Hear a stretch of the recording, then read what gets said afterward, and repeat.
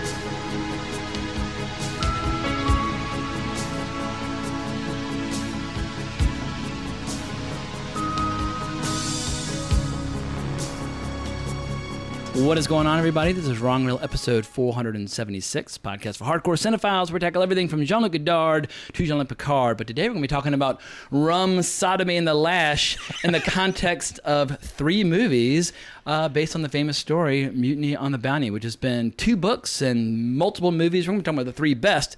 But it's kind of a momentous occasion because this is Bill Scurry's last podcast in the flesh before he becomes a Western European, moving to Amsterdam in a matter of weeks. So Bill Scurry, it is an honor and it is a privilege to have you back on Wrong Reel to bask in your glory one final time. I'm so happy to be here. It is like not being able to do this regularly in the flesh. If this kind of turns into a Skype thing on the regular, I mean, we're going to come back to New York, I think, like on an every 6-month rotation for a couple of weeks. We're not totally gone, but this is a big deal. I've loved being on this show, and so this is definitely not the last appearance in the flesh for sure, but maybe for a couple of months it will be. Well, tonight, just so people know, that we are actually going out for a big steak dinner like men with Marcus Penn and Rob Cotto at Keen's. I think you and I both agree it's arguably the strongest steak place in New York in terms of combining atmosphere, food, booze, blah, blah, blah, but it's a fantastic spot. So we'll have a nice proper Wrong Reel hangout session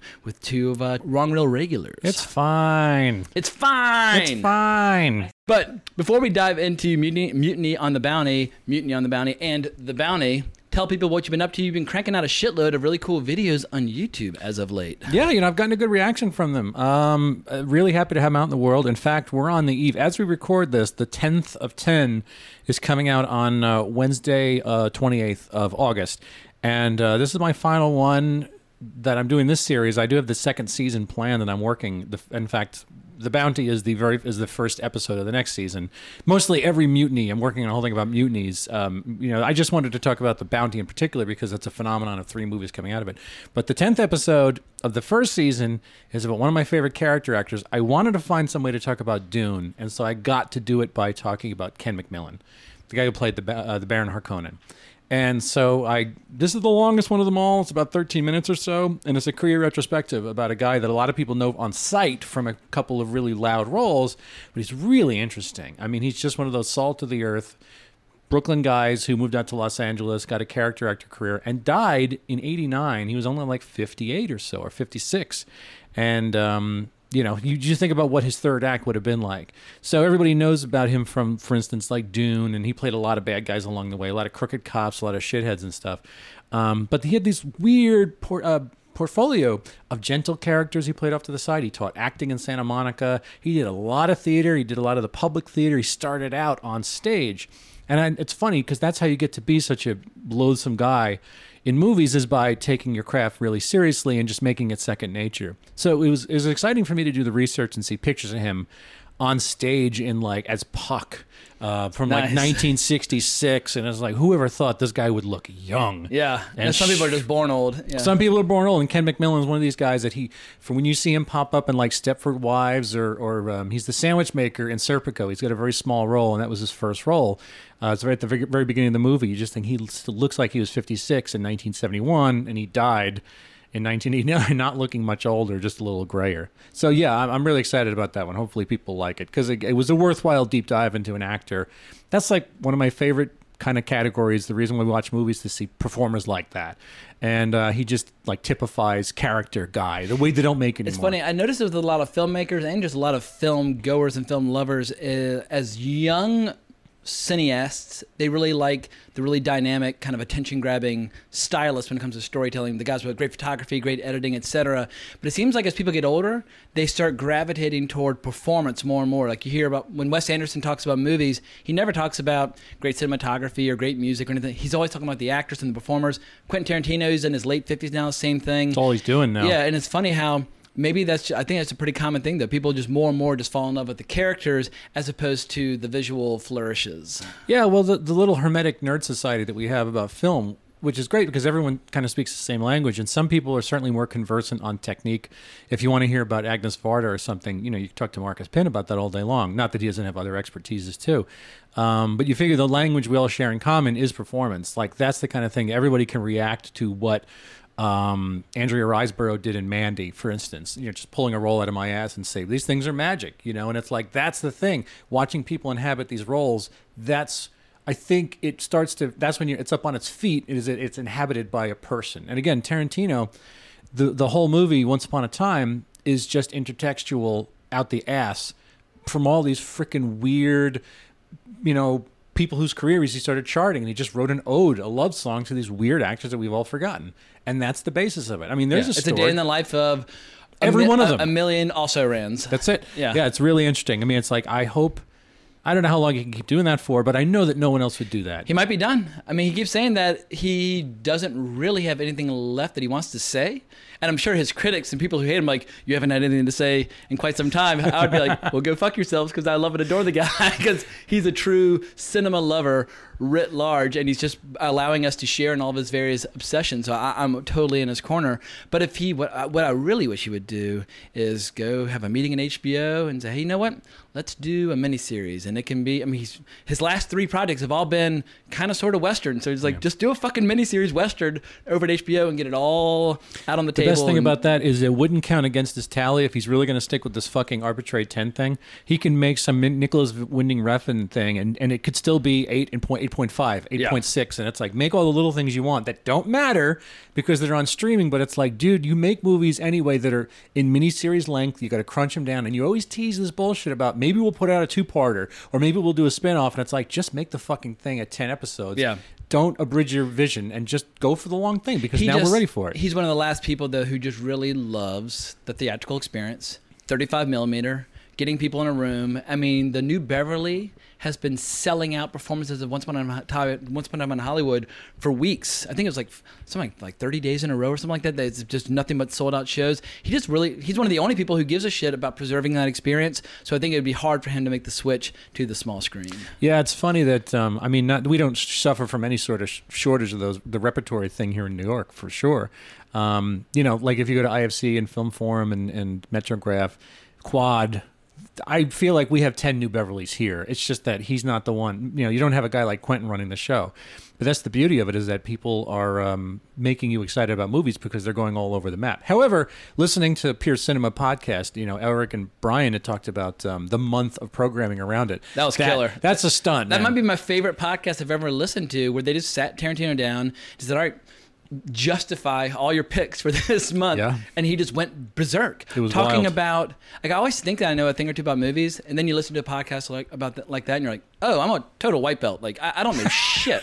He has deep dive knowledge on the most obscure people imaginable. And admittedly, maybe if you took him to the 1920s or 1930s, perhaps he would be less, be kind of less conversant. But when it comes to obscure genre films from the 50s, 60s, and early 70s, he probably is the world's foremost expert on that front. Well, you said in the last episode, the Anima episode with Mikhail and Carlo, that he essentially went on this giant academic binge almost, where that's where he started forcing this bullshit into his head via his eye sockets.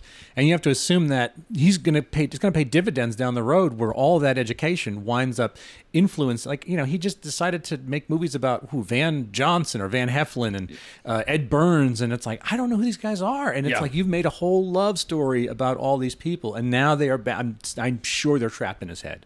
So it's going to continue to sort of represent itself over and over again. It can't possibly turn that off. Well, before we get too deep down the rabbit hole of Tarantino, let's talk historically first about what you know about the bounty, because obviously this is a real event. And like I said, there are a couple books and different interpretations of the events, different movies, different shows. But before we get to any of the various versions out there, what is your knowledge of the actual mutiny on the bounty? Well, that's the beauty of it. At this point, the actual mutiny itself doesn't matter anymore, because it's so legendary. It's like when you and what was it, Mackenzie Lambert were talking about like OK Corral or the shootout. It's like what actually happened. David Lambert. David Lambert. Sorry, yeah, I'm thinking of Mackenzie Lambert. Different guy. He's he's our Enzo G. Castellari expert. I love both those guys. I'm sorry I confused you guys. Sorry, but yeah, in this case, there was a bounty. It was a mutiny on April 28, 1789. I love that you bought the book. Kind of looked at it, almost went into it. I read a chapter. Yeah. I've been going through this fantasy craze right now. I mean, I've got one of them right here, Prince of Thorns by Mark Lawrence, which I'm really digging. But I've been jumping between different fantasy franchises like a maniac, and right while the enthusiasm's going hot, I can't stop. So. Yeah, no, that I think this is you can just let the movie speak for itself, because let's put it this way. All these movies, the craze was started by a book called Mutiny on the Bounty by these two guys named Charles Nordhoff and James Norden Hall. That's what you got. And that's a 3-book series, but the first book is called Mutiny on the Bounty. That came out in 1932. And not that they hadn't made bounty movies before that. Yeah, there's a silent movie. Yeah, a silent movie from like 1916. Like, fuck all. Like, we couldn't get it. There's no way you could see it. But that was directed in 16 by a guy named Raymond Langford. And then essentially the first one comes out of Australia in 31, and that is just on the precipice of sound, and it looks it. I don't think we're going to talk about that one so much, but I did watch it for the purpose of the video I'm making about mutinies. But the bounty story. The nut graph is that Captain Bligh was a naval officer. He'd served with Horatio Nelson. He fought against, I guess, the French. That's who they fought, right? French and Spanish. And by this point, they were maintaining the English Empire.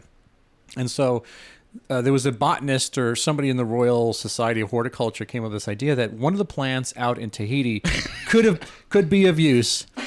And so they said, what we need to do is get cuttings and bring them to Jamaica. And what we need to do is bring them in, make essentially graft them, make a horticulture from one place to another, from one common environment to another. And the reason why is because it was a plant called the breadfruit, which looks like a big green bowling ball on the tree. I've actually seen these when I was in the Caribbean, and I actually knew why they were there. Like seeing them in place. Apparently they're disgusting. Like the slaves took one bite and they're like, "We're not eating this shit." I'm not eating this like garbage. If a slave's like, I'd rather starve. The food tastes like ass. You fucked up. Yeah. Yeah, really. You should think about something else. Yeah, so I mean, I in the Caribbean, I'd seen the Bounty before, the 1984 version of the Bounty, and then I was on the British Virgin Islands, and I saw the breadfruit, and I'm looking up in the tree, I'm like, oh, this is breadfruit, and I'm like, oh boy, this is a breadfruit. What I'm looking at is a place where there were slaves, and I'm like, ooh, okay.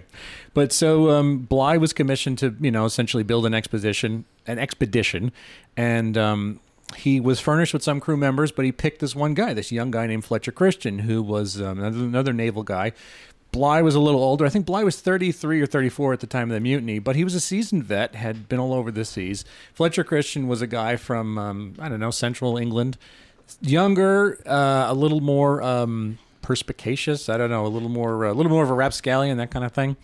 He picked him. He wanted him to be the master's mate. So he went out with some guys that were given to him. He never sailed with before, and some other guys that they did sail out. So they went to Tahiti. What they tried to do... Now, this is going to be a little bit of a geography lesson. Get through this really quickly. They left Portsmouth, England, which is to the west of Southampton, I think. Not too far from the shipyards where they build a lot of it. So they went out of Portsmouth.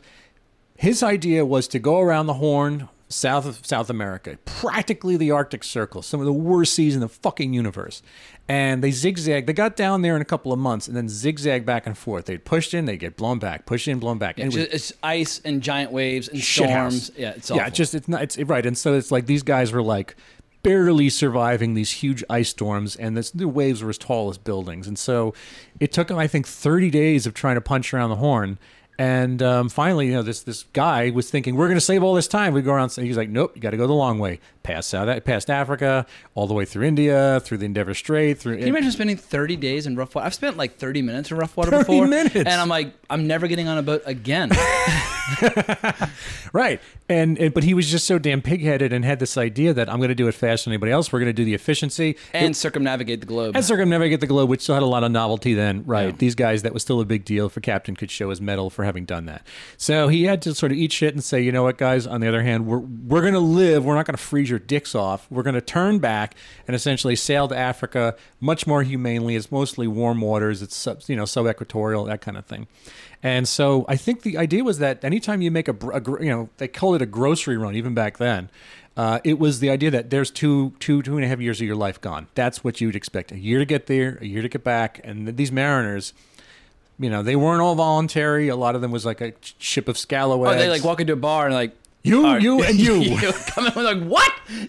Yeah. And the funny thing is the movie from 32 is the only one that actually expressly said that these guys were press ganged into it. None of the other two versions. I mean, Clark Gable's got a smile on his face and he's very good natured about it, but they're basically just grabbing people against their will and enslaving them on the boat and whipping the shit out of them for not liking day it. One. So what they do is along the way. I mean, this is who the fuck could understand that this is a way to make a living, that somebody would want to do this, and that you could run a country, you could run an empire this way. And the English had this whole thing about strict discipline, and first of all, everybody was rotting of scurvy and typhus when they're on the boat anyway, and they had to do exercises. They would muster for dancing and jumping jacks and shit like that. And it's an old Englishman, a Georgian Englishman, is like running the thing with the iron fist, and everyone's supposed to be happy, and it's like, who the hell would want this kind of life? So they would stop off in South Africa. They stopped off on these islands. They would, supply runs, fresh water, et cetera, et cetera. They get to Tahiti, and this is where it gets blown up. And I can't imagine that. Like, how is this possibly the first time this happened? They get to Tahiti, and it's all these bare-ass, beautiful Tahitian women run out, swinging their boobs on the beach, and the guys in, banana leaf G-strings come out, and they'd been going there for years and years and years beforehand. So I think Bligh had the experience of having been there with Captain Cook 10 years earlier, so they recognized him, and the whole point was to give him all these gifts, gold, baubles, mirrors, all the shit they didn't have from modernity, and say, well, what we would like in return is cuttings of breadfruit. Some of your nasty ass fucking trees. The shit that you guys won't even eat. Yeah. And so they I think they were there for something like 13 months. It was a long time. They were stuck there trying to find a way to get to grow them in a sort of terrarium or an arboretum on the island, put them back in the boat, and somehow have them survive the trip back. And this is where apparently Bligh goes nuts. Bligh, I think, flips his wig, and he did wear wigs. I think they all did back then. And so he was decent, more or less. I think there was one flogging on the way there, but he kind of lost his screw loose on the way back. I think he just had this thing about watching the men. They all got VD on the island. It's like they all just became slovenly. They became beach bums. They were eating coconuts, eating bananas, going fishing. Yep. And apparently, for some of the Tahitians, pale skin was like a sign of divinity. It was very rare. So even if you were the nastiest, toothless, scurvied sailor, down. You were a prince among men, and you were going to live. It was going to make a Roman orgy every day for you. So, surprise, surprise. They weren't necessarily going to want to get back on the boat and eat limes while getting beaten and get whipped within an inch of their lives on a daily basis, and probably butt raped at night. They put saltpeter in the food for that reason. Yeah, and so I think that the story is that Bligh loses his mind. I mean, all they do is depose people who were there. They talk to some of the guys when they actually get to, jumping ahead. The people who mutinied the Bounty went to a little tiny island.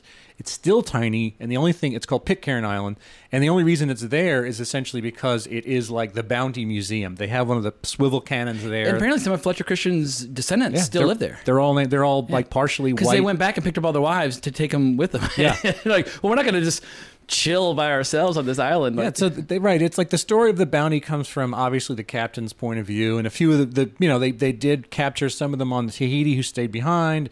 There's a couple of different perspectives. And in spite of Captain Bligh being a pretty tough guy, he did perform one of the great feats of seamanship by on a boat about the size of my sofa with like 20 guys and like a cup of water between them. No food, yeah, survived for months. And made it back to safety and made it back to that alone is just astonishing. Yeah, if you look at it, I had to look at a map. I've never been to that part of the world. But it was thousands of miles. It was like 3,000 miles. Yeah. In literally like a tub. Yeah, a little canoe surrounded by waves like 30 feet high. With like venereal dudes all around you with gigantic sailor beards and that shit and no teeth.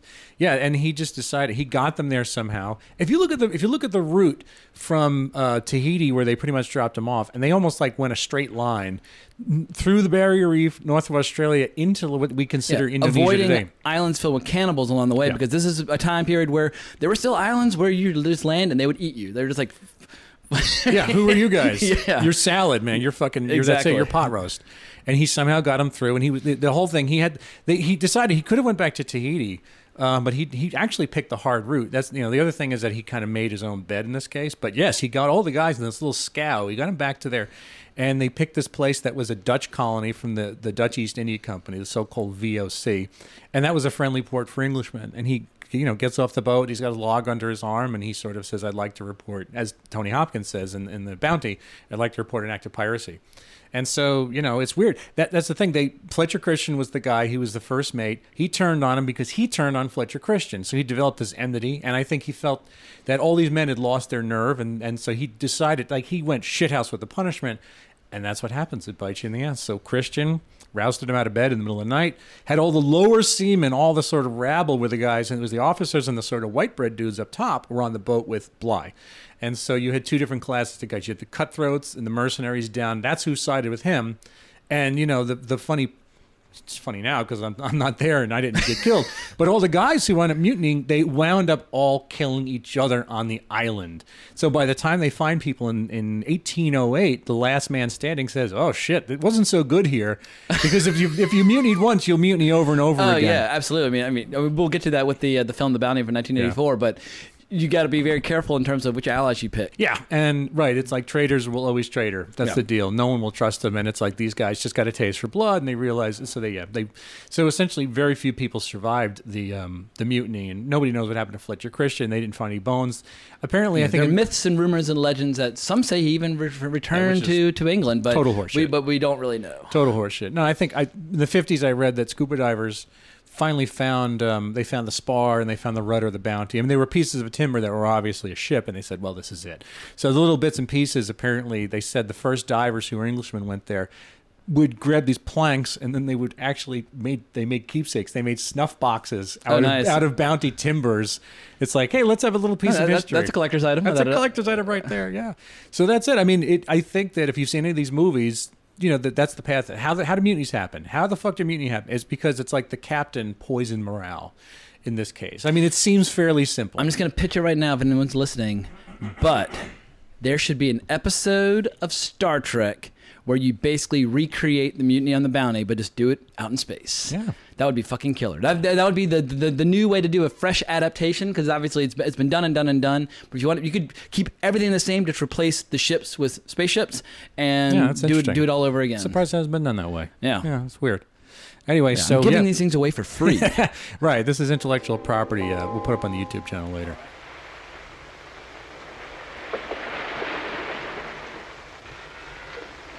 More tea, sir? No, you get out. Yes, sir. You sent for me, sir? Oh, yes, I got a job for you this morning. Sit down. Had your breakfast? Yes, thank you, sir. I want you to sign the ship's daybook, list of all supplies issued on the outward voyage. Certify and sign. You should raise the islands any time now. Not a bad voyage so far. All hands accounted for. Only 6 down with scurvy. 5 with scurvy, 1 with flogging. Correct, Mr. Christian. There's your credit. 5 with scurvy, 1 with flogging. We're still under canvas. Mr. Bligh, I can't sign this book. No such amounts have been issued to the men. Now, look here. You've signed daybooks before with a few extra kegs in the ship never carried. I have, sir. And why not?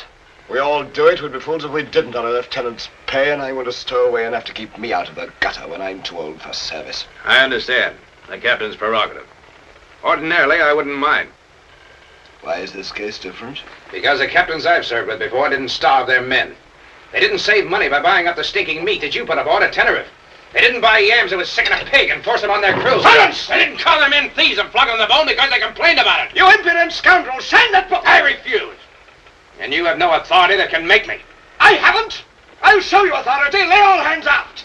All hands aft! Very good, sir.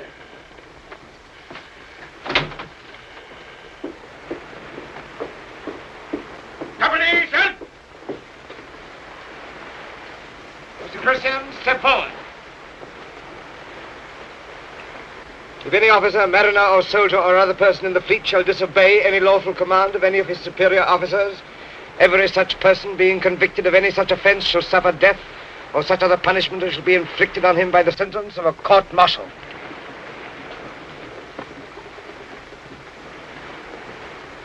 Mr. Christian, you will sign this book. Mr. Bly, ship's company will bear witness that I sign in obedience to your orders.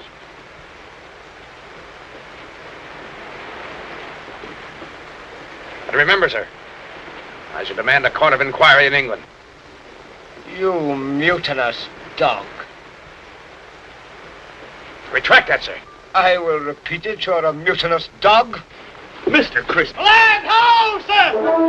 right, well, let's switch gears into the first big movie adaptation of this story, directed by Frank Lloyd, Mutiny on the Bounty, 1935, starring one of the greatest actors who ever lived, Charles Laughton, and one of the biggest movie stars of all time, Clark Gable, a perfect study in contrast. So just before we get into the nuts and bolts behind the scenes and how it differs, etc., just as a movie-going experience, what do you think of the 1935 flick? Oh, it's great. You know, I hadn't seen this once I started researching the topic. I then watched it a couple of times, and I'm largely unfamiliar with Laughton. Outside as an actor, I hadn't really seen a whole lot of his stuff. I've seen Night of the Hunter, and even Gable. I haven't seen a ton of Gable either. I've seen It Happened One Night. I've seen Gone with the Wind. Gone with the Wind, yeah, of course. And for an avowed Houston fan like me, I actually haven't seen The Misfits. It's cool. I know it's going to be great, and that was the last movie he made.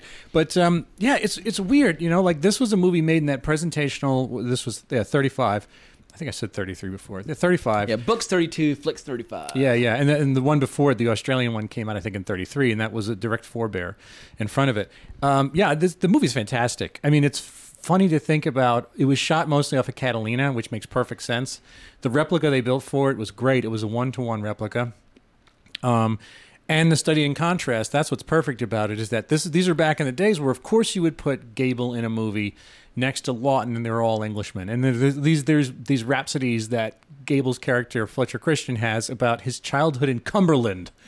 And listening to, I remember the farm in Cumberland. But at least he doesn't do the Brando accent.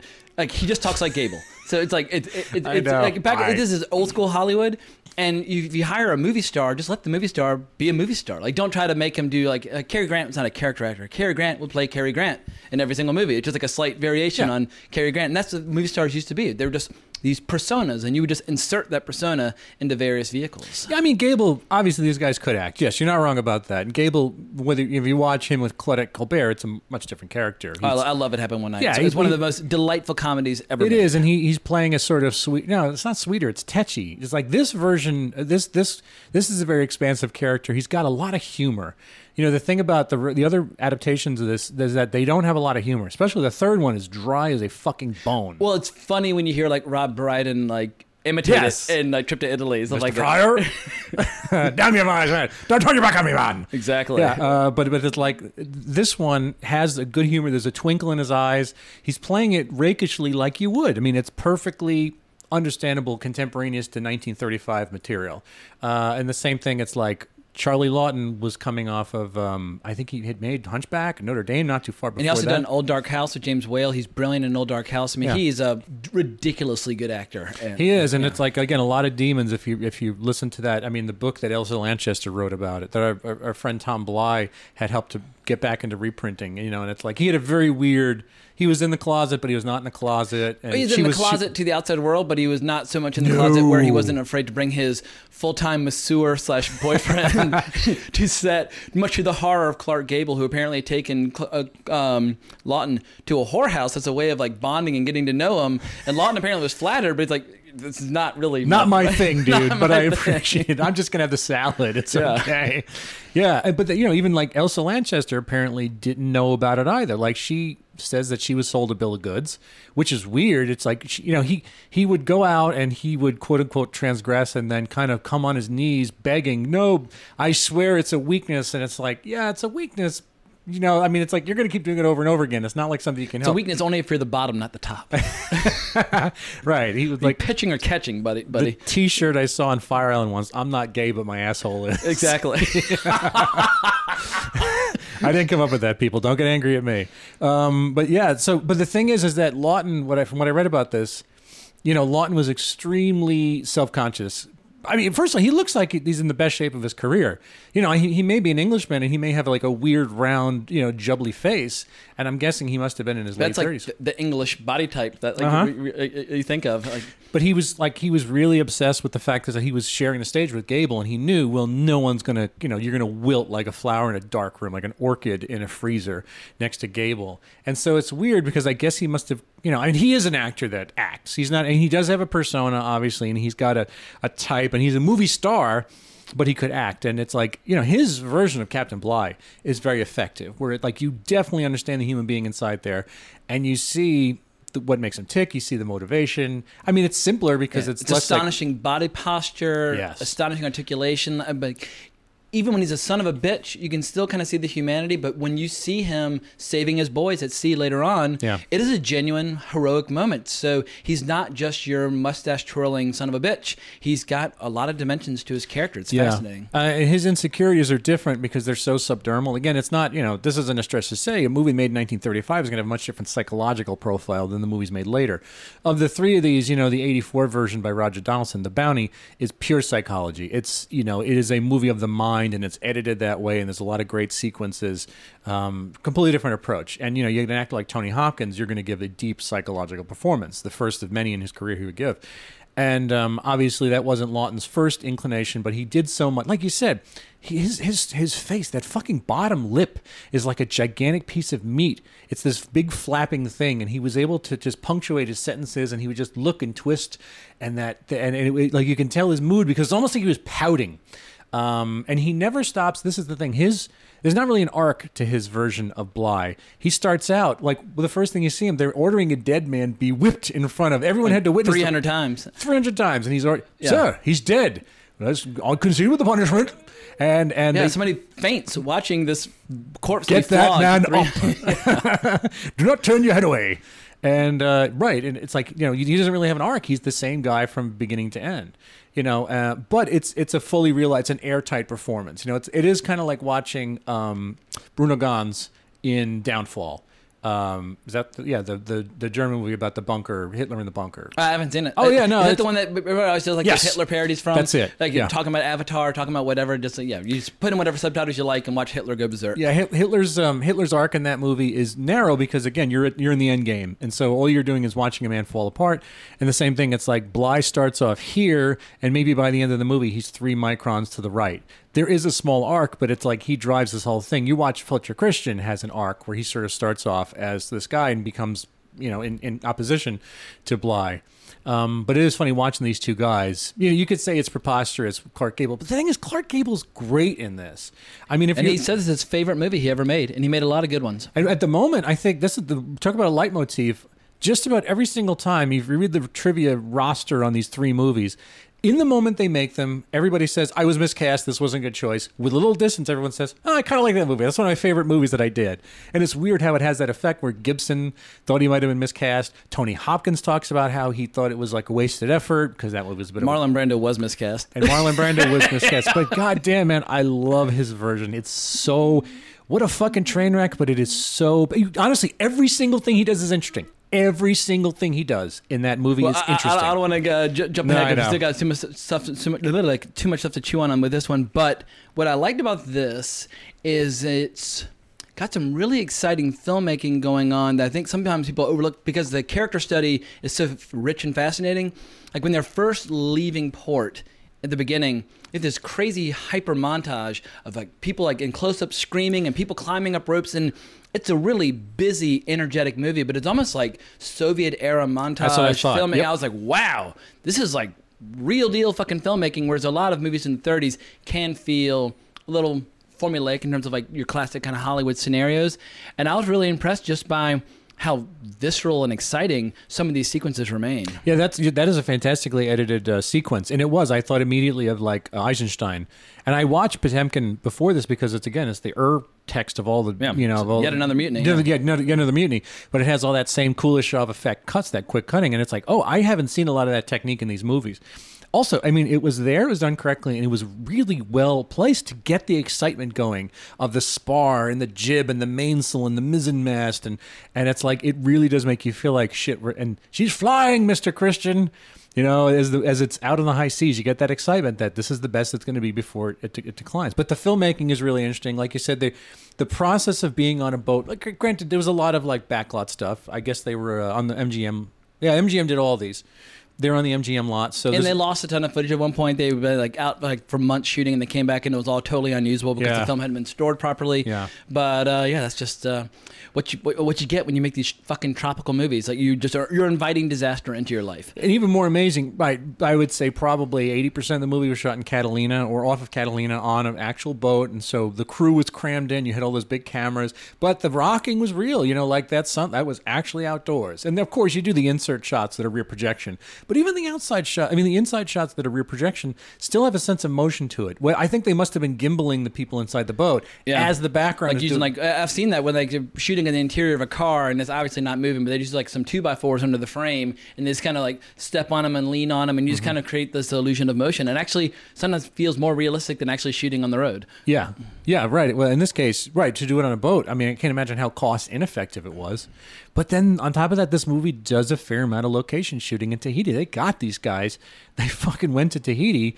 For post-code nudity, it actually pushes things pretty far. Close. You see a lot of naked girls from behind. A lot of side. Yeah, a lot of side boob. But yeah, if they'd made this 3 years earlier, it would have been quite a different movie. According to legend, there's a scene or a shot where all the men are leaving with all these beautiful girls. One sailor goes off with like a teenage boy, but that may or may not be total bullshit. But that is a myth that scene was actually cut. Yeah, the look of grain. There's one shot in particular where when Christian is offered, he's ordered back to the boat.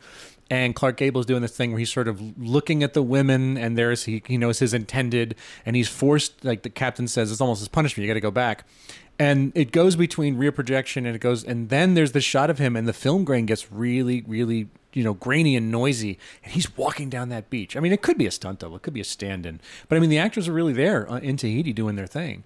Like that's the kind of thing. How many movies were shot across the globe? I mean, in the 30s, almost none. I mean, that's a big deal. That was the beautiful thing about the Hollywood studio system, is that it was a studio system. You had all these fucking giant sound stages, so they were all just pure. They were just exercises in pure artifice.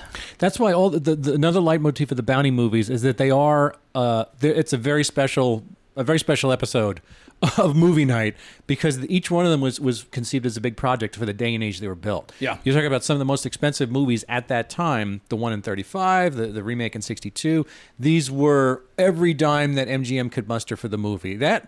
I think it was the most expensive movie they'd made since Ben-Hur, like in their early 20s. So it was a giant, colossal production. The first Ben-Hur, or the second? Yeah, the silent. Well, there's whatever the big one was. I haven't seen this. I've only seen the one from the 50s, the William Wyler one. Yeah, but there's one in the 20s, the big one. Yeah. That was previously their most expensive movie they had made. Yeah, right. I mean, it's like they decided that this is. It was great material for them. You know that, like, if you start doing location shooting, and again, you're fabricating an entire. Also, each of these movies fabricated an original boat for the purpose. They made a life-size bounty, which was crazy. I mean, now. And the one from the 60s stuck around for decades. It didn't sink till Sandy. Yeah, off the coast of Carolina. Yeah, like they used it in Cutthroat Island. Like it was like a tourist attraction for decades. Yeah. All these boats, the ones that they were built for the purpose of the movies, but then they had a long life afterwards as seagoing vessels. In some cases, they were redressed as other boats, and then some of them were just made into tourist ferries. Novelty things where you can be on an old 3-master. And the thing is, they said each of these boats was apparently rigged exactly to spec. They may have been made with modern body requirements that look like the ye olde English boats, but the riggings were all state of the art. That's the way they roped them back then. So they were sailed as they sailed them back in the 18th century, which is pretty wild. Yeah. Reminds me, I remember there was an experiment when I was a kid where somebody tried to recreate like the sailing of the Pilgrims to Massachusetts, and they lasted like 3 days before they're all so violently ill. They're like, fuck this, we're going back. It was like impossible to recreate what these people had endured. So I guess it sounds very romantic that you're going to do like an actual recreation, but it can be pretty tough on you. But I just checked my notes, and I just remembered one scene. You mentioned earlier how they're not necessarily that funny, but there's this one bit in this 1935 one that just made me howl. All the officers are having dinner, and somebody's telling a story, and somebody has a line where they say, I don't despise facts, I'm indifferent to them. And Charles Lawton reacts and goes like, ha ha ha ha ha ha ha. It's like, it's the weirdest, like most theatrical laugh I've ever fucking heard. I was like, that's the whole movie is worth the price of admission just for this one moment where Charles Lawton actually has a moment of levity laughing at something that someone said, at the dinner table. Yeah. I mean, a lot of the levity, I can't, now they're starting to, the guy coming out with a bucket of water, the first beat is that he throws it into the wind and the water comes back at him. Do not throw water into the wind. And then they show him a couple of minutes later throwing water over the other side, and he tosses the bucket out. And it's like there is a couple of like Three Stooges type gags. Wah, wah, wah. Or like when, and there's a guy from Little Caesar who's one of the sailors, and when he drinks milk from a coconut, it's like, oh, the cows here, they lay eggs. Like, I mean, it's very broad 30s humor, but it's the kind of humor that like John Ford would adore. It is, but I mean, at the same time, this movie had a shitload of flogging, like they did. I mean, there's the violence; they weren't trying to hold back at all. Or what's the term for when they just like basically just splay you out like in a spider web, just in the sun, just to cook for like 10 hours in a row? But they basically just tie you up in the rigging and just let you bake. Spread eagle. They just let you fry. You kiss the gunner's daughter. Yeah. Or there's one guy who wants a glass of water, so like, oh, you want water? Fine, fuck you. And they just throw him in the water and just drag his ass on a rope for like half a day until he dies. Yeah. I mean, it's rough sailing. Yeah, this movie has this one and the 62 remake by Lewis Milestone both have a keel hauling.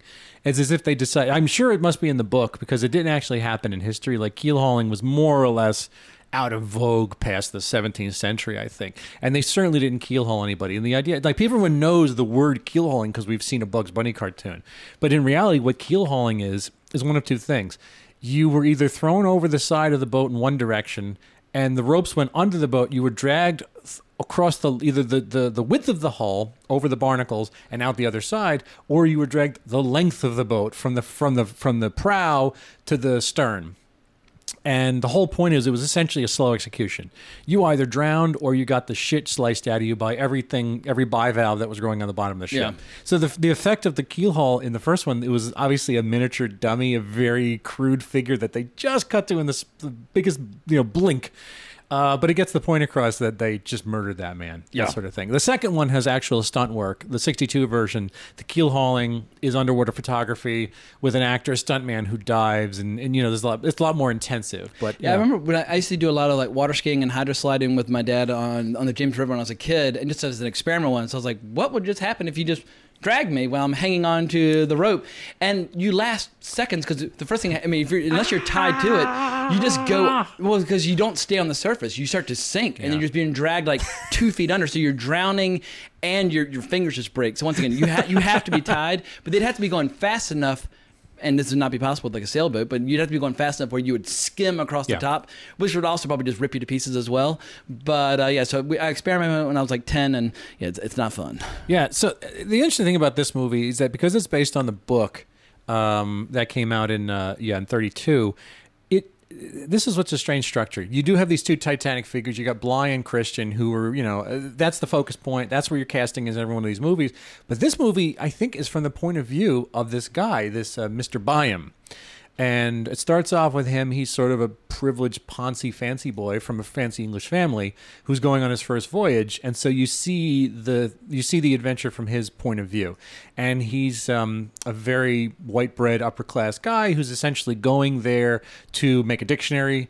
And so everything that happens, the sailing life, the discipline, all the fraying minds, the ardor of the thing is really out of his gamut. And so the actor who plays him is this guy named Franchot Tone, who I'm really not familiar with. He really looks like, talk about anybody who looks like the picture of someone from 35, it's this guy.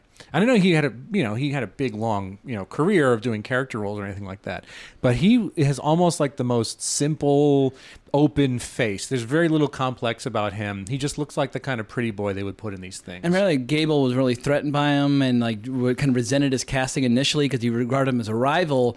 But then when they discovered they were both raging alcoholics, they became the best of friends. Yeah, and obviously that guy was no threat to Gable. Like nobody remembers who Franchot Tone is. Yeah, I mean, I think movie stars have very fragile egos. I know Gable was very threatened by Lawton because Gable apparently was a bit of a homophobe, and according to legend, he had George Cukor fired from Gone with the Wind because he was worried that there was going to be like he's going to seem too gay, etc., which is nonsense because George Cukor obviously was out of the closet in Hollywood, but in the closet to the outside world, he was a very savvy filmmaker, knew how to kind of walk that line. But I guess Gable was a little bit fragile, but I think Lawton was a little fragile as well, where Lawton, if he didn't like a take, would do things to kind of ruin the take and so on and so forth, and then Gable would like storm off the set. So a lot of very fragile egos kind of clashing on this movie. And I mean, that's exactly what the story on the 62 version is that you're talking about everybody doing everything. Trevor Howard, Richard Harris, and Marlon Brando, and the directors Carol Reed and Louis Milestone, all in a state of open warfare with each other. That's insane. I mean, I guess that's how you get a movie like that, is that there's just, open warfare between everybody. You got Dick Harris, who's drunk off his ass, I'm sure, the whole time, and Brando, who's just insane, just detonating everything. I know the way you've gone on at length about how Val Kilmer would destroy the movie he was in. Island of Dr. Moreau level problems. Yes. Magnified by I thought the Island of Dr. Moreau was a disastrous production until I started reading about the 62 Mutiny on the Bounty. But before we get to that, do you have any remaining thoughts on the earlier one? Because I feel like you could do an entire podcast just on Marlon Brando's antics on the 62 film. Yeah. Right before we change to, I'd say the one thing is this is something in common with two of the three movies. The very end, you have, it splits after the mutiny, it splits into two different points of view. You see the journey of the mutineers trying to find their home. And in this case, because it's Clark Gable, it's this glowing, sunny, we're going to build a utopia here type thing. Complete horseshit. But, there he is at the wheel looking at the horizon saying, this will be our home and we will be a beautiful, united people, and almost like the end. Yeah, we're building a house on a hill, etc. Yeah, all that horseshit. And the other thing is that Bly gets back to England and Bly is tried by an inquest in all of these movies. In fact, the third movie is from the point of view, it's a flashback from the inquest. Yeah, it's a nice framing device. It's a great framing device with Olivier doing essentially the inquest. Zeus himself. And the first two movies take the pains. I just realized Bounty from '84 has two Zeuses. You got Liam Neeson, future Zeus, and you got Laurence Olivier, who had just done Zeus a couple years prior. Yeah, so. Great, right? Beautiful. But Captain Bligh is exonerated in real life, in history, except the first two movies, there's a script. The writers are speaking through the script. And maybe it was in the book because I couldn't tell you for sure. But what they do is they make a point of judging Bligh, and this is the invisible hand of the author coming through, and essentially blaming him for creating the. He's saying, yes, you're exonerated, but you were mean. You were mean, and you hurt their feelings. You were you were dishonorable. You were cruel, and you were mean. And it's like it's like even though the real Bligh had a long career, it's their way of striking a blow of saying someone should punish Bligh. In the 35 one, the biggest act of cruelty that I see that he's guilty of is when he's basically feeding his men rotten meat and asking Clark Gable to sign a log stating that they've been feeding him much better than they actually have. Yeah. And I was like, woo, all right, this is blatantly unethical, where you are trying to save money by starving and or just malnourishing your crew and then trying to act like you're not. I was like, all right, that's legit. Like that mutiny is justified. Fuck this guy. Yeah, it is. And it's like you have to put the fact that they exonerated him, but then you also need an accounting. The villainous need to be taken down a notch, especially in post-code. And the other weird thing about this movie, again, we can transition out of it right now, is that the movie has a title role at the beginning and sort of one at the end, saying that it's an examination of the harsh discipline, almost saying like the strength of the English Navy and how horrible they treated their seamen was a way for England to control the seas, to sort of standardize things, to put the fear of Christ in their men, and saying that this was so harsh, and what they did was rewrite the rules of discipline. Now, again, I don't think that's correct, but the movie, the post-code movie, it has to say something like, all the violence you see here was constructive in the end. Essentially went to... This is our happy ending. This is our happy ending, right. This is the last time this happened ever. No one was ever hurt on a boat ever again. And that's a weird coda, but they do give you a postscript for that.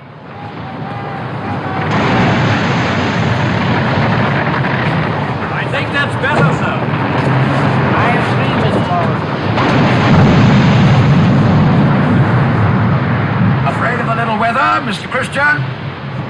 Set the topgallants again. But you see, sir, the masts are straining, sir. You arguing with me? By no means, sir. I was simply answering your question. Mr. Morrison, set the topgallants again. Aye, sir. All right, you men, up aloft to set the guns again. Any excuse to retard our progress, eh, Mr. Christian? But you wrong me, sir, if you believe that I would willfully obstruct our progress. Come now. Why don't you admit you wouldn't lift a finger to speed it? But that's absurd, sir. Why should I not wish to do my best? Because you are the sort of self-styled gentleman who thinks only one thought. You feel only one emotion, contempt. Contempt for effort, for ambition, for anyone born less fortunate than yourself. You are poisoned with contempt, Mr. Christian, and it makes you useless to me. But I assure you, sir, that the execution of my duties is entirely unaffected by my private opinion of you. Be certain of that, Mr. Christian. Be most entirely certain. And ho! All right, well, let's switch gears into the infamous 1962 version, a movie that Marlon Brando, he had turned down Lawrence of Arabia and Cleopatra to do this, and Marlon Brando was one of the biggest movie stars in the world, and he behaved as such on this ill-fated production, which some say it broke even, some say it lost millions, but went over schedule, went over budget. Before we get to all the behind-the-scenes chaos, of which there was plenty, let's just talk about it as a movie, because you mentioned before that you really like Marlon Brando's interpretation of the character. Like, for me, the moment I heard him speak a sentence, I was like, oh my God, I've got to listen to him do this for like 3 hours. It's a 3-hour movie. Like, is this going to be either unintentionally hysterical or unendurable? And apparently on the night of the premiere, a lot of people had a similar reaction where he started speaking and they just started laughing or leaving the theater, and Marlon Brando was horrified. But give us the positive point of view first. Well, those people were used to him in Guys and Dolls, right? Like, and that was... or like On the Waterfront. On the Waterfront, right. Streetcar Named Desire. He was already a verbal, a sort of like contortionist already, you know, doing the sort of the Mook accent and all that stuff. Streetcar Named Desire. He was a very emotive, weird, feely performer to begin with. I don't know how you can claim to be shocked by this. I don't think the sound is ridiculous. Then again, we get the beauty of like 60 years or so since this movie came out, so there's a lot of distance, so we just get to look at it as an artifact. But yeah, I had not seen this again until I did my Bounty homework, and then I've watched it a few times since then. Again, once for my video, once to refresh for this. Yeah, I liked it even more the second time. It cranks up. You got the MGM logo, and it cranks up with that old school overture.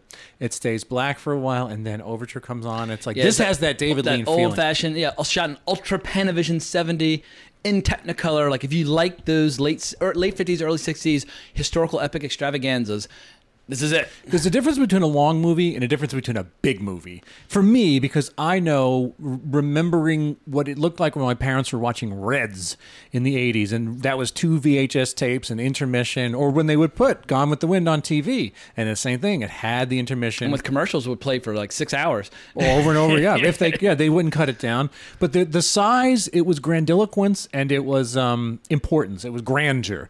Like, this is prestige drama. Prestige drama. Which Hollywood no longer makes. Yeah, and the thing is, this movie loses its slack. The 3 hours is a lot, especially the rest of them got it done in about 2 hours, and this one goes the extra hour. And that, I would say, the overture, and that's maybe 8 or 9 minutes of film is not movie, but they gave it all the room in the world, and they had an enormous cast. The color is beautiful on this thing.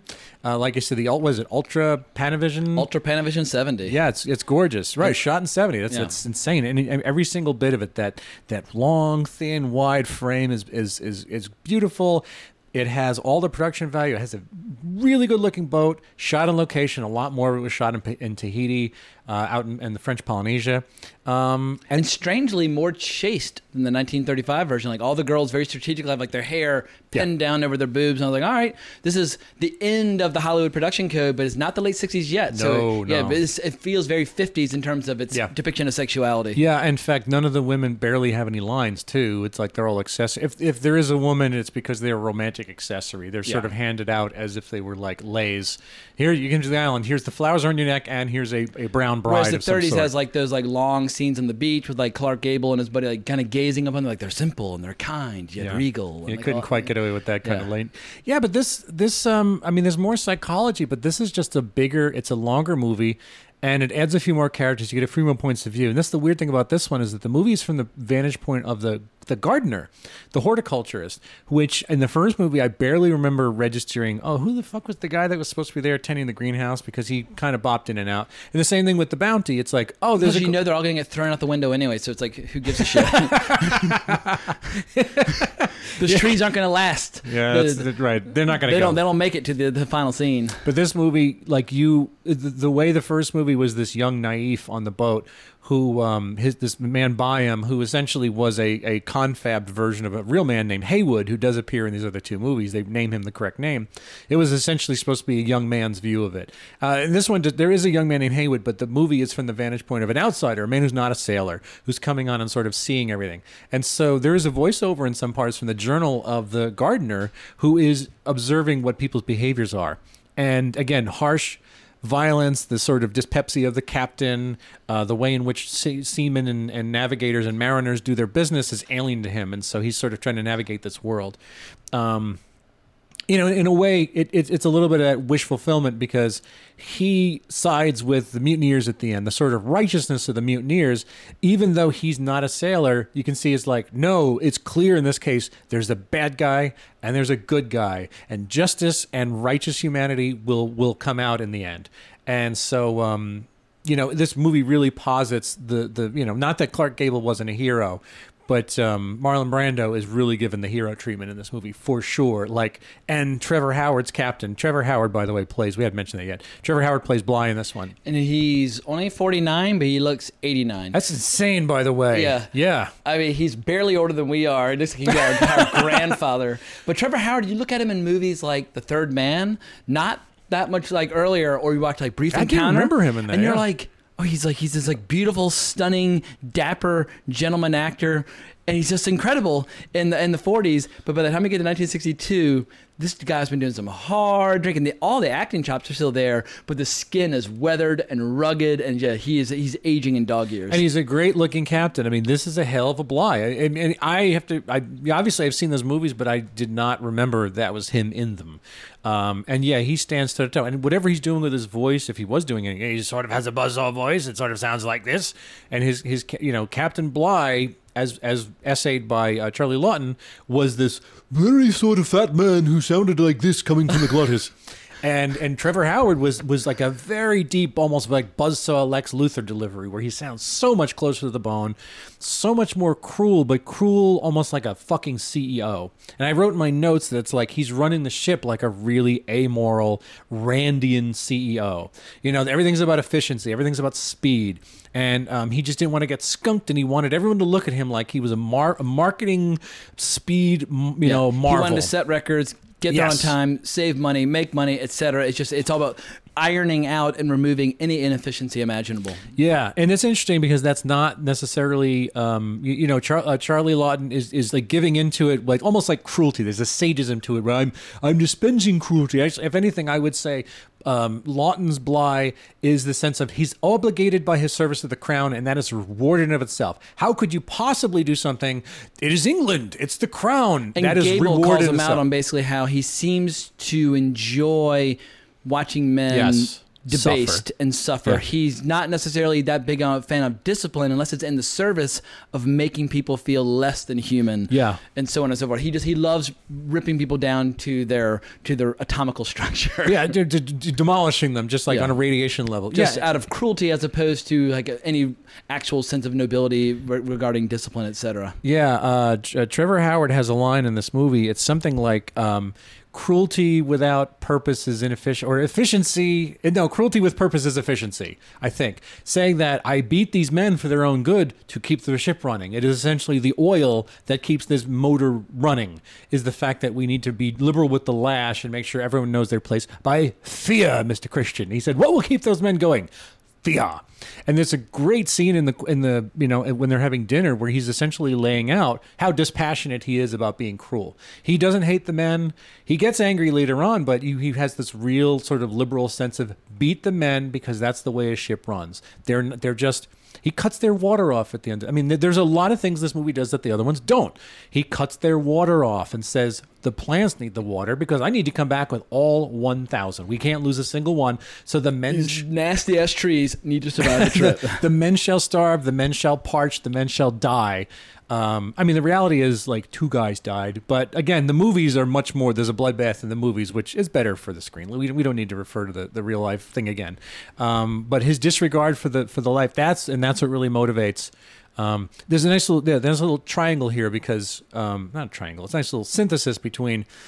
Getting back to Fletcher Christian for a minute, when so Marlon Brando comes into the movie, I'd say 15 or so minutes in, you're meeting everybody on board, you see all the roughnecks, the sailors are talking to each other, and Richard Harris is having to talk about, I'll get that chest off the side and the cheese is on the ship, and Richard Harris is great. This is like his first... his big coming out party as an actor in movies. Yeah. He's Mr. Mills, and he's in some ways the conscience of the movie. And he negotiated hard and got 3rd billing. That's great. Yeah. Yeah, and this is before, what's that, Lindsay Anderson film, not My Life as a Sportsman. What the hell? It's it's an early 60s Lindsay Anderson flick where he plays a soccer player. Right. I know what you're talking about, though.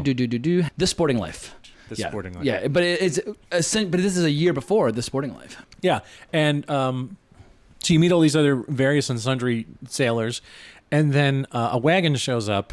And this to me looks like an intentional wholesale creation from the brain of Marlon Brando. He creates this brocaded silver dandy fop with a maroon magenta. It was 100% his idea, and he had a lot of ideas on this. And because he was a powerful star, pretty much every idea he had made it into the movie. Which is, from any standpoint, I feel like you're inviting ridicule and disaster. This is the beginning of Marlon Brando going crazy. Yes. And it's also the beginning of him losing all of his commercial clout. So it's kind of the beginning of like a tailspin that doesn't get altered until The Godfather. Like 10 years later. You're right. You're talking about he not only the wheels came off, they fucking shot out with escape velocity out into a low orbit because he was just so ape shit on this one. He fucked up and burned so many bridges. It was terrible that he had to be wandering through the wilderness for 10 years. Pissed his reputation away. Well, this is the beginning of the situation where we see it happen again and again in later movies, where you never hire Marlon Brando on a movie where he's going to get paid additional money if the movie experiences any delays. Like on to Dr. Moreau and on this, because he will literally fuck with the movie and try to destroy it, knowing he's going to get paid more. Yeah. And so he got like an extra million. He got, I think, an extra $5,000 per day of delays. So he would just be late to the set, or insist upon doing lengthy rehearsals in the morning, or just having like long script rewrites, or suddenly reconceiving a scene at the last minute after it's already been like blocked and rehearsed. Anything and everything he could do to slow it down, delay it, wreck it, because he was just going to get paid up the wazoo. And the movie went way the hell over budget. And you have Carol Reed, one of the greatest actors ever, the guy who did Third Man, getting fired because he wanted to not work. He wanted Marlon Brando to be fired. And like, no, sorry, we're keeping Marlon Brando. You're fired. So then they bring in Louis Milestone, who did like All Quiet on the Western Front and things like that. This is the last movie he made, I think. Old as hell, but he could do nothing. Like, apparently Marlon Brando would insist upon the crew not responding to cut unless he said it. So Louis Milestone would say cut, and everybody would kind of keep going. And then when Marlon Brando would kind of give him like the nod that it was over, like it's chaos. I mean, it's just bananas. And it's just when you want to look at movie stars guilty of the most horrific behavior imaginable, it blows my mind that he ever worked again after what he did to this movie. Yeah, I mean, but you can't lose a guy like that. You know, the work that Brando did with Lumet and everything. It's like that's still in the mix, and obviously he was ready for a hell of a 70s to come out of this too. But you know, everything you're saying, you're absolutely right. The wholesale and alienating the cast, like he would put cotton in his ears so he couldn't hear Trevor Howard speak. Yeah. So you're alienating your co-star. Richard Harris, by the end of the movie, wouldn't even agree to be in scenes with them. He did the death scene of Marlon Brando. He can talk to this log. They were talking to logs back instead of each other, and Richard Harris skipped the premiere of the film. And this is like, Richard Harris is starting his career, and he was so butthurt over his experiences with Marlon Brando. He's like, fuck it, I don't want anything to do with this movie. Yeah, he turned out okay in the end. It was not a bad decision by him. But again, the wholesale creation, this fucking crazy quilt that Brando made, man, it is dynamite to watch. I get it that we're not in 62 anymore. I politely disagree. That's fine. That's fine. I just so interested in this. Like at one point, they're having an Americans argument. can't do English accents. No, and he's doing a gentleman fop aristocratic snob. I mean, I think a stand-up comedian needs to watch this movie and just like create like a whole bit surrounding Marlon Brando trying to be an English aristocrat. It's like a train wreck in slow motion with like the heads and arms of children being thrown in all directions. It's like I couldn't believe how awful his accent, because he's surrounded by English actors, like actual guys who can do that accent. Welshmen, Irishmen, Englishmen, Yorkshiremen, everybody. It makes his accent all the more ridiculous. Whereas Clark Gable, who's like, fuck it, I'm not going to do an accent. Then it works for me so much better. Yeah, he just looks the part again. And they kept saying that apparently he binge ate on the set, so his outfit, they kept sewing it together. He kept splitting the seat of his pants like 40 or 50 times. This is the beginning of all of his bad behavior. Overeating, being late, like everything he did on Apocalypse Now, everything he did on Island of Dr. Moreau. It's just all these horrible habits start here on this flick. Yeah, it was such an indulgence. It's almost like he decided to just put a hand grenade up everybody's ass and pull the pin. It's kind of crazy. But again, for whatever reason, it's almost like two different movies. You got the movie outside of Brando, and then Brando steps into his own movie. Like he knew the movie he was making in his head. And here's something. Again, the collision between this dandy fop he created and Trevor Howard's character. Again, this is not the truth, but you did have. He says some of us. Trevor Howard's Captain Bligh says some of us can't rely on society connections to some degree. Lower class versus upper class. Yes. Bligh has earned his position, whereas this version of Marlon Brando's character, he's basically under the manor born. Yes, he's noblesse oblige. He's essentially this is what the remit of all wealthy people is to serve because you have the right to do so, and it's your responsibility. Yeah, it's expected of you. It's expected of you, and that part actually comes true. The thing is, in the end, it's like you'd think that makes for a scrappy story for Trevor Howard's Captain Bligh, but it's not, because that's, again, you're almost assigning it to the wrong person, because the dandy guy who had the shit come to him is the bad guy. Yeah, if you want to do a story of like class versus class, they should have reversed their positions in society. But then Marlon Brando wouldn't have been able to be the fop, and that was his idea. Yeah. You don't let actors contribute ideas. I'm sorry, unless you have like Daniel Day-Lewis, who obviously has like a great rapport with Paul Thomas Anderson. They will kind of conceive characters together, but you really got to know who you're dealing with. Also, this is the beginning of Marlon Brando's fixation on Tahiti. I've mentioned this before on the podcast, so I'll tell the story in brief. But when he died, my boss Mike Medavoy at Phoenix Pictures was the executive of his estate. Had his books, right? And part of his responsibilities was figuring out if Marlon Brando and all of his mad scribblings and all of his like napkins and diaries, if there are any screenplay ideas in there. And so I was one of the readers kind of going through this box of insanity of Marlon Brando's ramblings, and almost every single story in there dealt with kind of a fat, middle-aged white guy living in like a Pacific Island environment, lording it over like the primitives, like regarded as a god, could fuck 10 times a day and like impregnating women by the handful.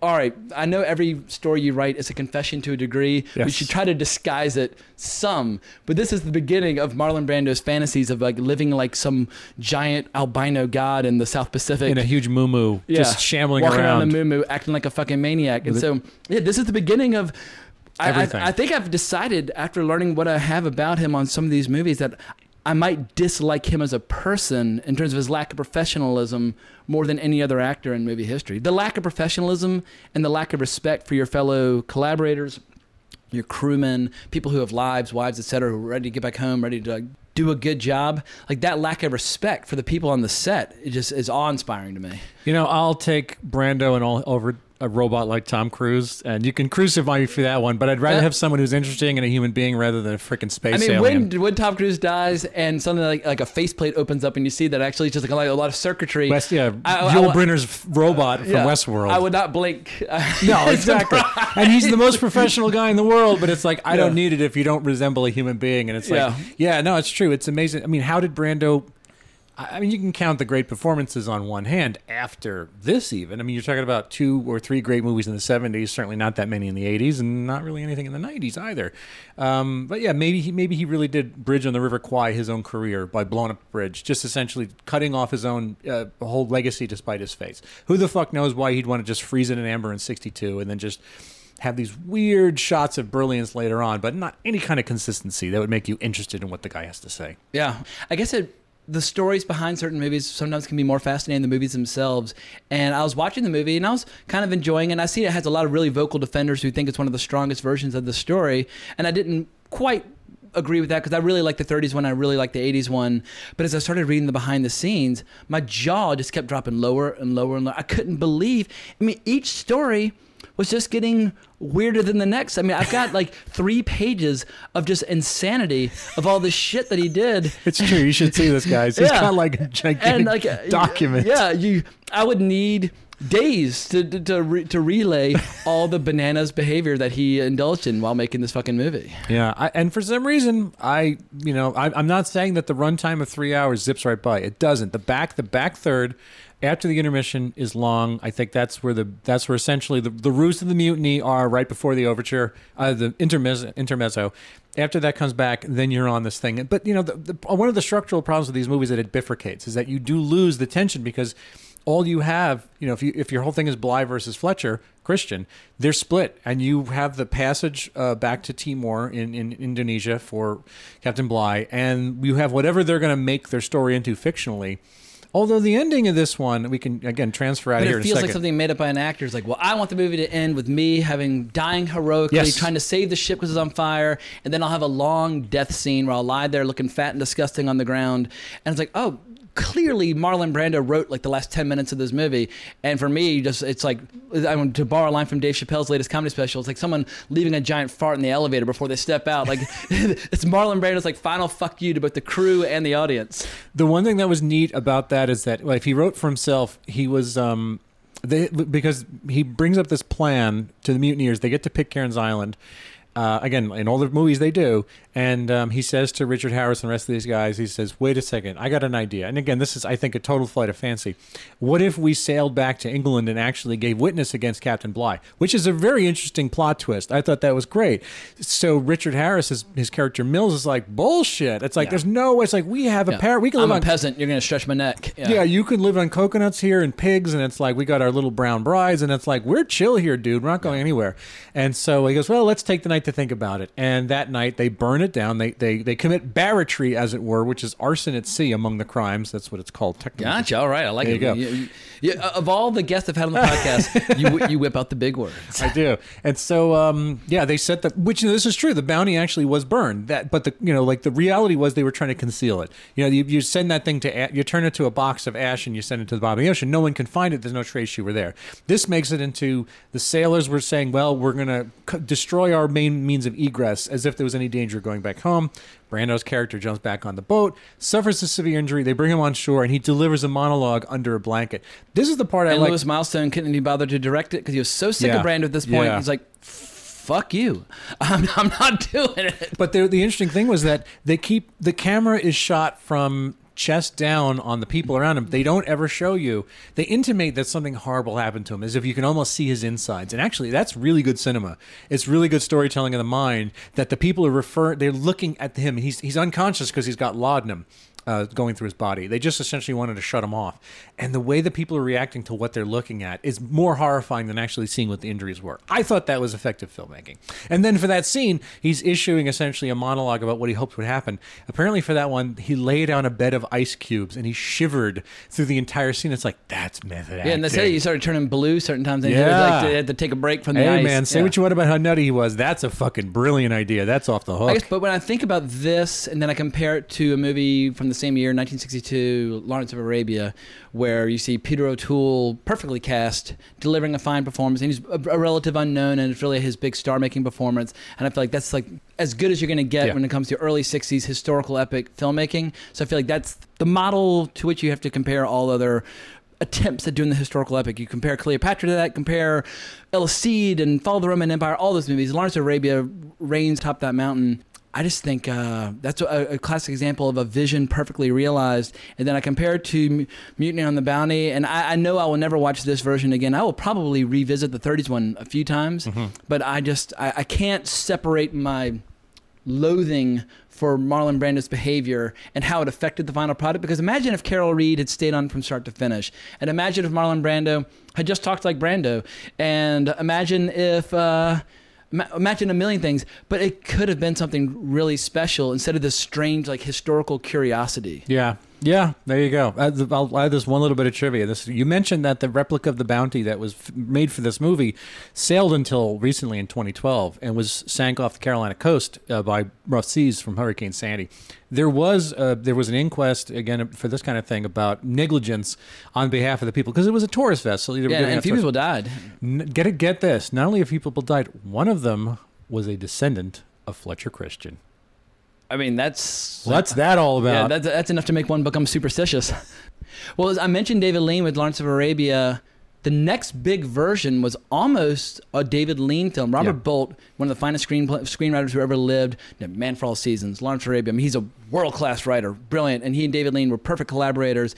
They tried for years and years and years to get the next big Bounty production off the ground, because in the early 70s, we have another book, another interpretation, which I think is a perfect segue into basically the reason we're here is to turn you loose on the 1984 Bounty. All right.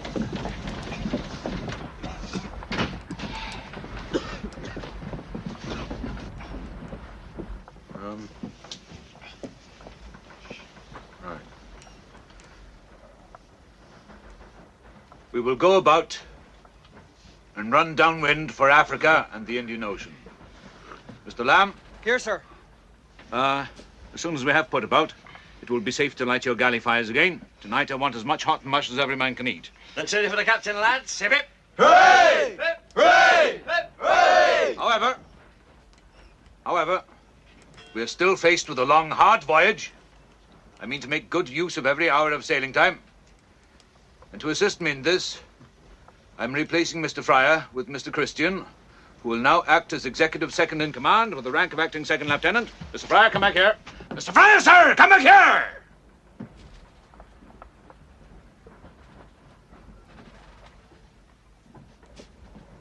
We'll dismiss when I have done with you, sir. Do you hear me? This is an outrage. Mr. Fryer. In all my years at sea. Your years at sea? Good Lord, man. If I'd known your nature, I would not have accepted you as bosun of a river barge. Must I suffer this before the... You will suffer my correction whenever you're at fault, sir. What fault? God damn your eyes, man! You turned your back on me!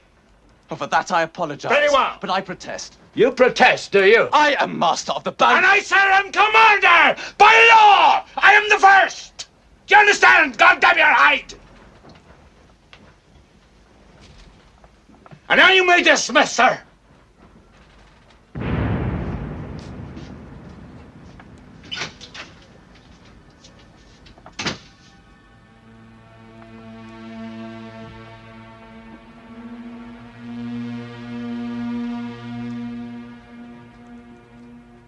All right, the whole point we're doing this podcast is because you had a very deep emotional response to the Bounty from the 80s. And I'd never seen The Bounty prior to getting prepared for this episode. And I have to say, I was totally delighted by it. But it's one of those things where I remember seeing like the VHS. Somebody visited the set of Hannibal, summer 2000. They're trying to get Anthony Hopkins to sign all the memorabilia they had related to Anthony Hopkins. And I remember seeing a VHS cassette for The Bounty. And I was like, what the fuck is that? And so I kind of totally disregarded it. And then you sent me this clip of Rob Brydon imitating scenes from The Bounty. I was like, well, that sounds funny as shit. I need to check this out. And then you pitched this episode, and yeah, I fell into it. But there's a lot to love about this flick. But for people out there who have not heard of nor seen The Bounty, give us the Bill Scurry pitch on what this movie's all about. Well, as something close to my heart, this is not the only financial fiasco that Dino De Laurentiis got involved with in 1984. He also made Dune that year, so I guess he took a bath on a number of occasions on gigantic foreign shot. But if we're going to go down in flames like shooting for the moon. Yeah, and that's what Dino did. Dino never, he's a risk taker. Big footprints in the mud, and he left a lot of shit behind him. But yeah, he took big swings, big flying fucks, and a lot of rolling donuts, as Kurt Vonnegut used to say. But this came out of essentially the legs and the leavings, the dregs rather, and the leavings of David Lean's project, and apparently a lot of the things that they made this out of were bits and pieces that were there, whether it was building the boat, starting to think about principal photography, ideas about casting, parts of the script. Now, it wasn't written by the same guys, but I think it had a lot of DNA in common with the Lean version. So apparently, now, I think it's the stuff alleged, because at this point, Tony Hopkins, this is shot in 83, comes out in 84. Was the 72 book written almost like as a rebuke against all the previous iterations of the story? Like, y'all are getting it totally wrong. There's another side to this tale. I think, right, but I think it was a movement in history where, first of all, the original is a novel to begin with. It's a flight of fancy. Historical fiction. Historical fiction. This was a biography, the one that this is based on. I'll be honest, I don't know a lot about it other than the fact that you do see the underpins of that book in this movie and why this movie is so much different, so much drier, so much more visceral and psychological.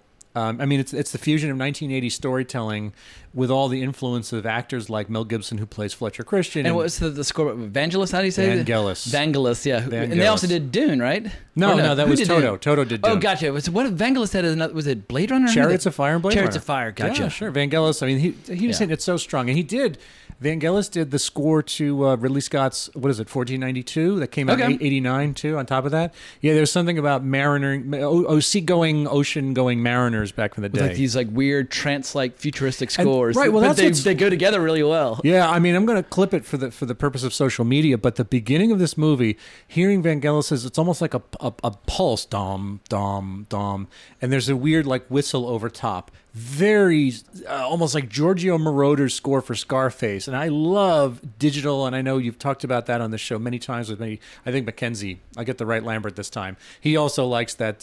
He also likes that score. I love that sense of the '80s. They were doing a lot of experimental things with digital, and they don't do that. A lot of synth pop. Yeah, and they but having the same effect as orchestral. And they walked away from that quickly, and I just think that's some of the most interesting stuff. So that adds a tone to this, because the whole thing is on the sea. It's set in 1787. It's on a Polynesian island, and yet it's this incredibly digital film score, which it complements it so much. It's Agreed. an atmosphere. Yeah, you would think they would clash, but it's a perfect harmony. Perfect harmony. I mean, it's just such, and it's wonderfully edited into the movie too, the sound editing and the way it's sort of built into the scenes, and the way Vangelis, he didn't just make songs they slapped on top, but he scored it to these scenes and came up with a real wonderful synthesis between sound and image. But it's directed by a guy named Roger Donaldson, who is not the most. He's like a journeyman guy. He was an Australian. He's not David Lean. No, he's not David Lean. And the only thing I really knew him from, I believe, was Species. That's the first thing I'd seen him do in '95, which was a total bag of shit. I mean, it's a bag of shit, but it's a Martin Kessler favorite. I know. And it's got its moments. It's got a decent cast. It's got some hotty-totty sci-fi erotica in there. So hell of a debut from Natasha Henstridge. Yeah, for I sure. think Species is worth seeing. It is. I'm not trying to. I remember when I see it in '95. It is definitely an artifact from the sci-fi alien monster boom of the mid '90s.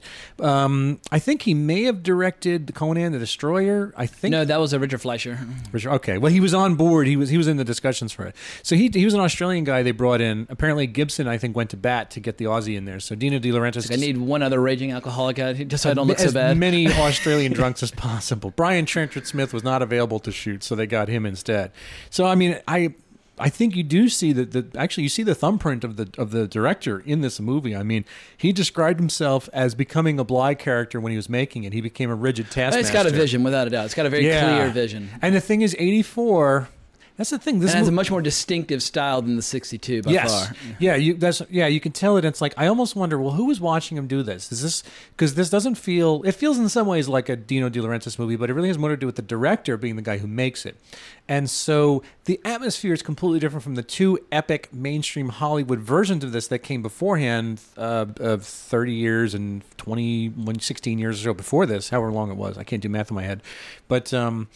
It looks more like a psychological burning early 80s movie, and for me that's a sweet spot. This begins like Bill Scurry's erotic zone of like from 1978 to like 84. You get to me some of the greatest movies, and this is why It's the cool part of the 80s opposed to the cheesy part. it is, and this is why like this is why 2 or 3 years ago I pitched Jimmy Woods to you, because I think that so much of his sweet spot is in that like really interesting movies, the kind that don't, mainstream movies with a lot of prestige and credibility. Well, they they don't make kind anymore. of feel like 70s movies, but with like 80s actors with 80s music, and it's a weird transition point. But I love that their early 80s sensibility, Yeah. and I get very nostalgic about that period. I have zero nostalgia for the late 80s, which is like for me just like ugly hairdos and gaudy clothes and that sort Yeah, of thing. I mean, it's like after a while you just make Police's Academy. I don't know how what's the plural of the movie, but I saw many of them in the theater, especially I did when too. they started inviting like the Bones Brigade to participate in things. I was like, yeah, skate or die, fuck yeah.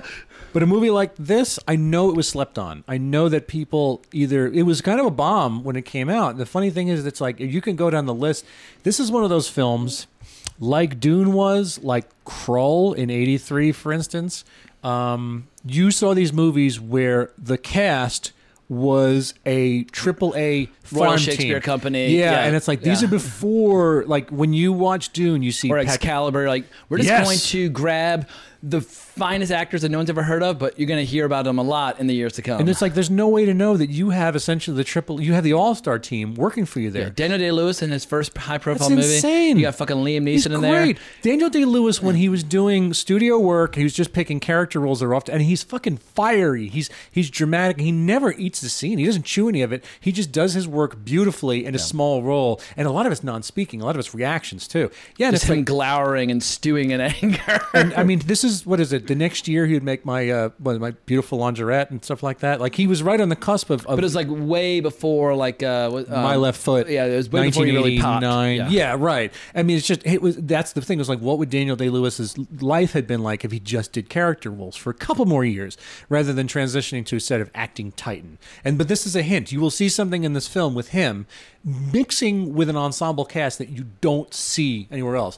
And not only that, you got one of the first roles. I mean, I mentioned Krull. Liam Neeson, I think, was in Krull, and he's in this. And he's in Excalibur as Gawain. He's in Excalibur, Yeah. right? And it's like, he's a big. The Queen is innocent. He's a big, tall, brutish Irishman. There's something that's like, I don't think of him as. No, he's a murderous thug in this. Yeah, well, I think of him as this graceful Oscar Schindler type Qui-Gon Jinn guy who the rest of, other than the fucking, Taken movies. I will find you. I have this very specific set of skills. And it's like, but I remember him being dignified and dapper and gentlemanly and all that. And even Darkman, there was something decent about him. And Or it's like Husbands and Wives, Woody Allen. yeah, right. And this is a time in his career where he was really getting into playing sons of bitches. And he was good at it. And he doesn't really continue with that later. It crystallizes a lot of these things. But here's my point.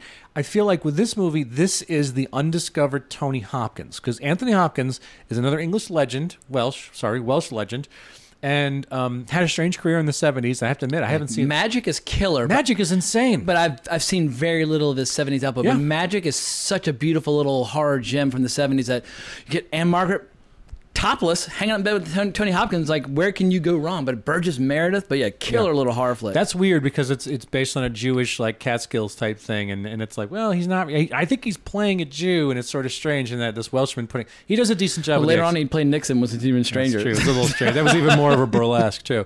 But Anthony Hopkins, I think we sort of take it that he almost like was created spontaneously out of the core of the earth to do Hannibal. To do Hannibal Lecter, I'm saying. Yeah. So a lot of us aren't familiar with him. He makes a bunch of little movies. I mean, like Lion and Winter and things like that. He plays Richard the Lionheart and things like that. Like he's all over the place. So this is a time where you have Tony Hopkins is at the beginning of his career to some degree, even though he'd been working for years and years and years, and people forget that he wasn't just born spontaneously out of the universe to play Hannibal Lecter in Silence of the Lambs, even though that's when pretty much everyone met the guy.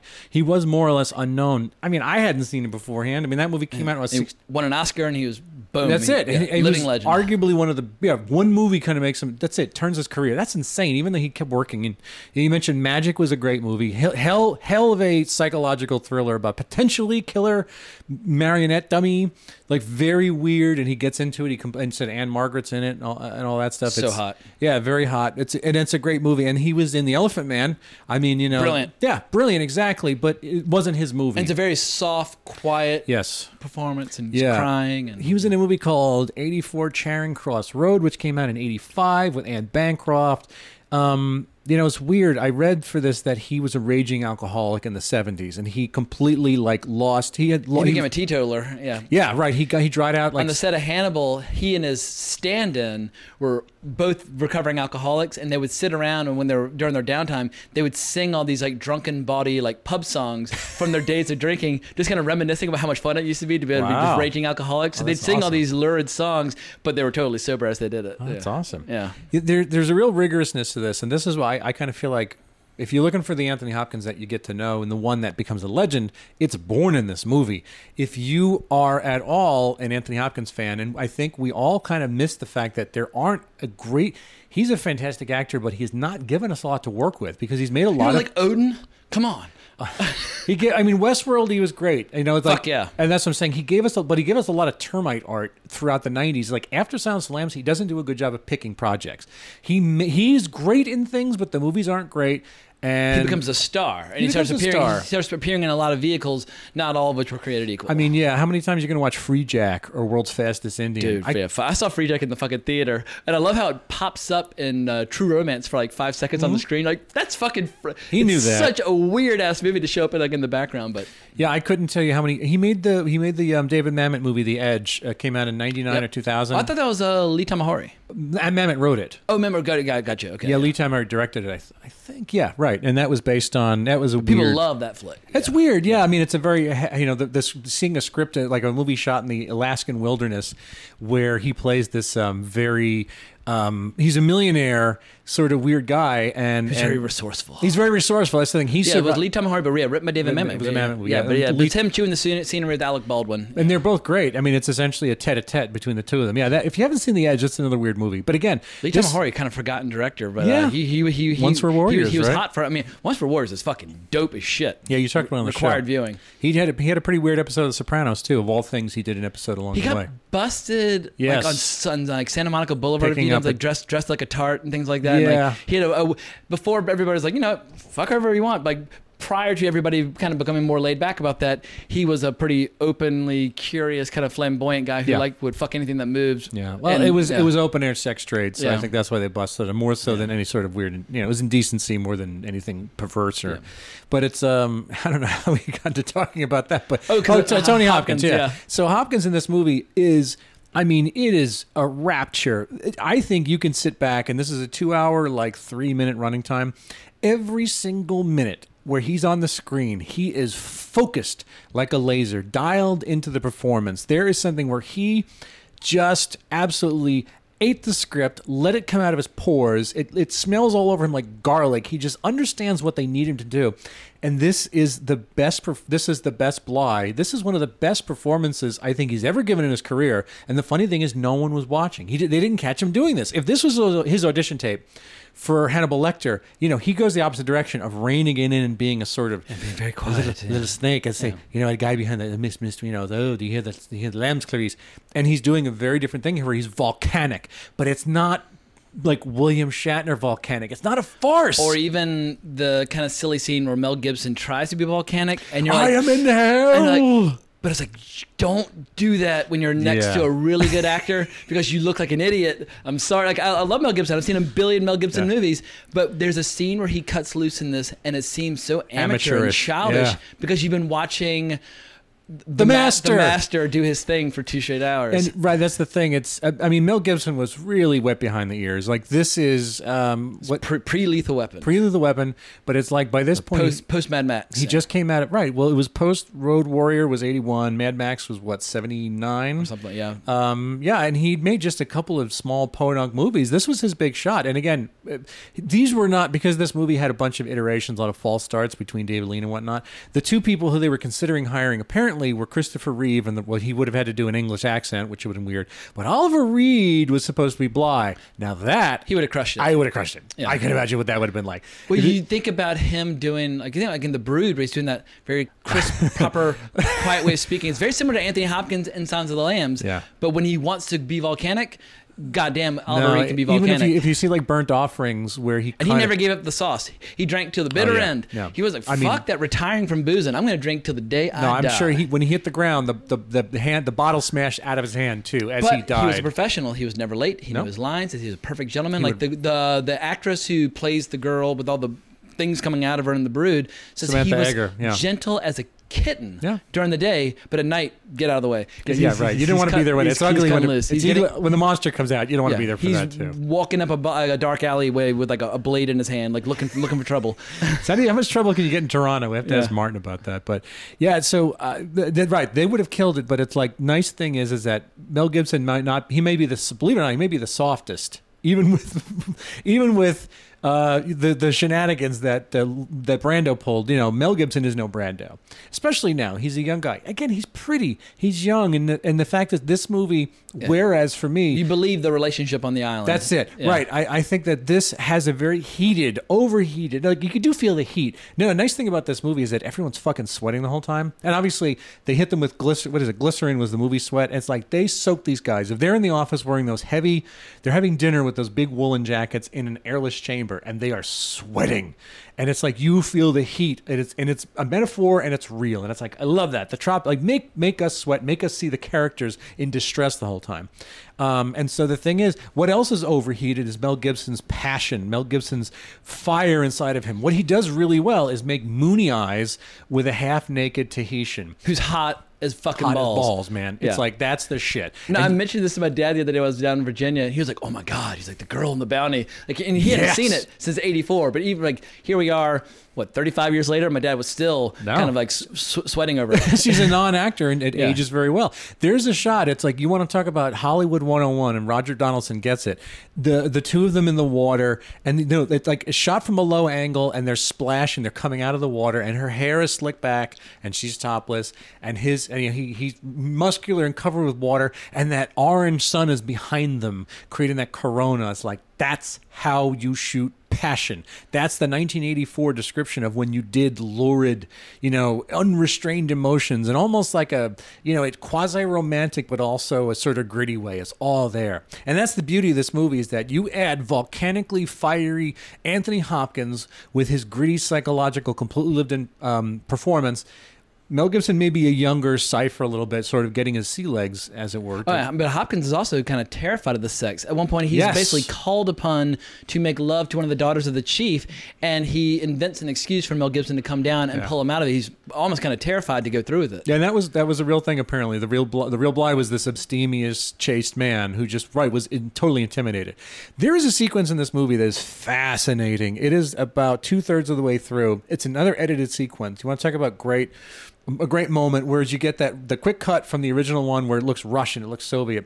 There's a great 1980s sort of almost like French influenced thing. I called it, I'm going to put the clip on social media too. It's like, I call it the temptation of Fletcher Christian, where the camera slowly zooms in on Captain Bly's face as he's in bed sweating, and he's racked with images of him thinking about Fletcher Christian becoming native, and he's tossing and turning in bed, getting all these like Maori tattoos and things on. It's great, and it's like and Vangelis's score is pounding dong dong dong dong, as like his worst nightmare is that he's losing his friend, everything's going to shit, this is where the paranoia, you want to see the filmmaking, the filmmaking of watching somebody's paranoia, you actually spelling it out, he's doing the work, you see it in his face. Anthony Hopkins is writing a text in Human Disaster, but then the filmmaking is giving you this wonderfully presentational, well-edited scene of saying, this is where it turns. Your mutiny is born 2/3 because it's happening inside of his head.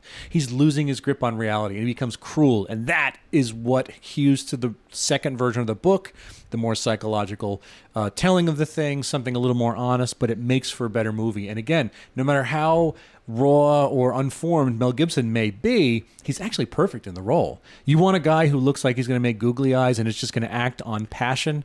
He does it, and like you let Tony Hopkins do the heavy lifting, and he does every single pound of it. So, do you want to do a recreation of the notorious scene between Daniel Day-Lewis and Anthony Hopkins? Because I think you need to elaborate a little bit on that scene, because if you want, Daniel Day-Lewis, for me, that's his big moment where he basically gets pissed that he's basically being demoted and that Mel Gibson's being promoted, and Anthony Hopkins basically doesn't want him to walk away from him while he's talking to him, but Hopkins goes batshit. And he goes completely berserk. It's great. Damn your eyes, damn your hide. I mean, just he damns everything about him. But it's when you watch it, you're like, this is why we watch these historical prestige dramas for moments like these.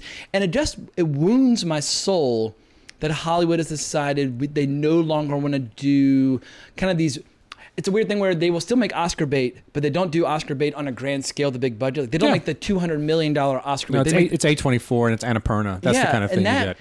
And we talked a bit about this with our soon-to-be-released short film, and we visit locations around New York, about like The Godfather. It's a prestige film and a blockbuster all in one, and it's truly a lost art form at this point, and it makes me sad because when you get that combination of prestige and commerce all in one, it's what makes a movie like a genuine, bona fide, crowd-pleasing classic. Yeah, and particularly, you that scene is something, again, you bring up Daniel Day-Lewis when he's being an ensemble guy. He's a member of the cast. He's a young neophyte guy trying to make his bones. And Anthony Hopkins is making his first stabs.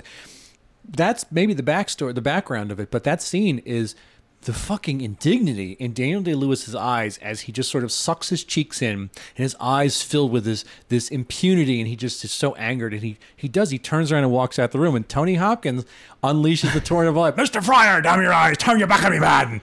Yeah. Curse your hide. It's beautiful. I had to copy and paste from IMDb, like dialogue or whatever, the entire exchange. And it's a long exchange. Yeah, it's a great long I would scene. not have accepted you if I'd known your character. You're a coward, Mr. Fryer. He says something like, I would not make you the bosun of a river what is it, a river barge? Yeah, let's see. Yes. Hang on. I've got it. Boom, boom, boom, boom, boom. Yeah, look at it. Yeah, he says, good Lord, man, if I'd known your nature, I would not accept you as a boatswain of a river barge. He's like, must I suffer this before the men? You will suffer my correction whenever you're at fault, sir. Like, it just goes on and on and on. Like, what fault? God damn your eyes, man. You turned your back on me. I mean, it just...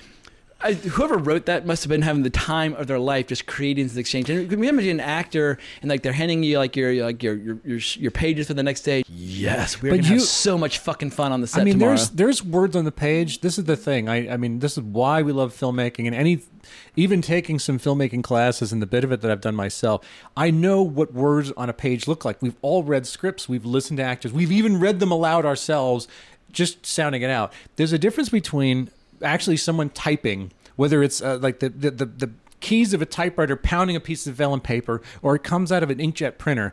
It's words on a page. That's bullshit. There's nothing to it. Doesn't fucking matter if it was Patty Chayefsky or if it was Adrian Lyne or whomever or Tommy Wiseau. Or Marlon Brando making up scenes on the fly. The difference is it's like, this is one of those things, these stories I loved hearing about Bobby Duvall.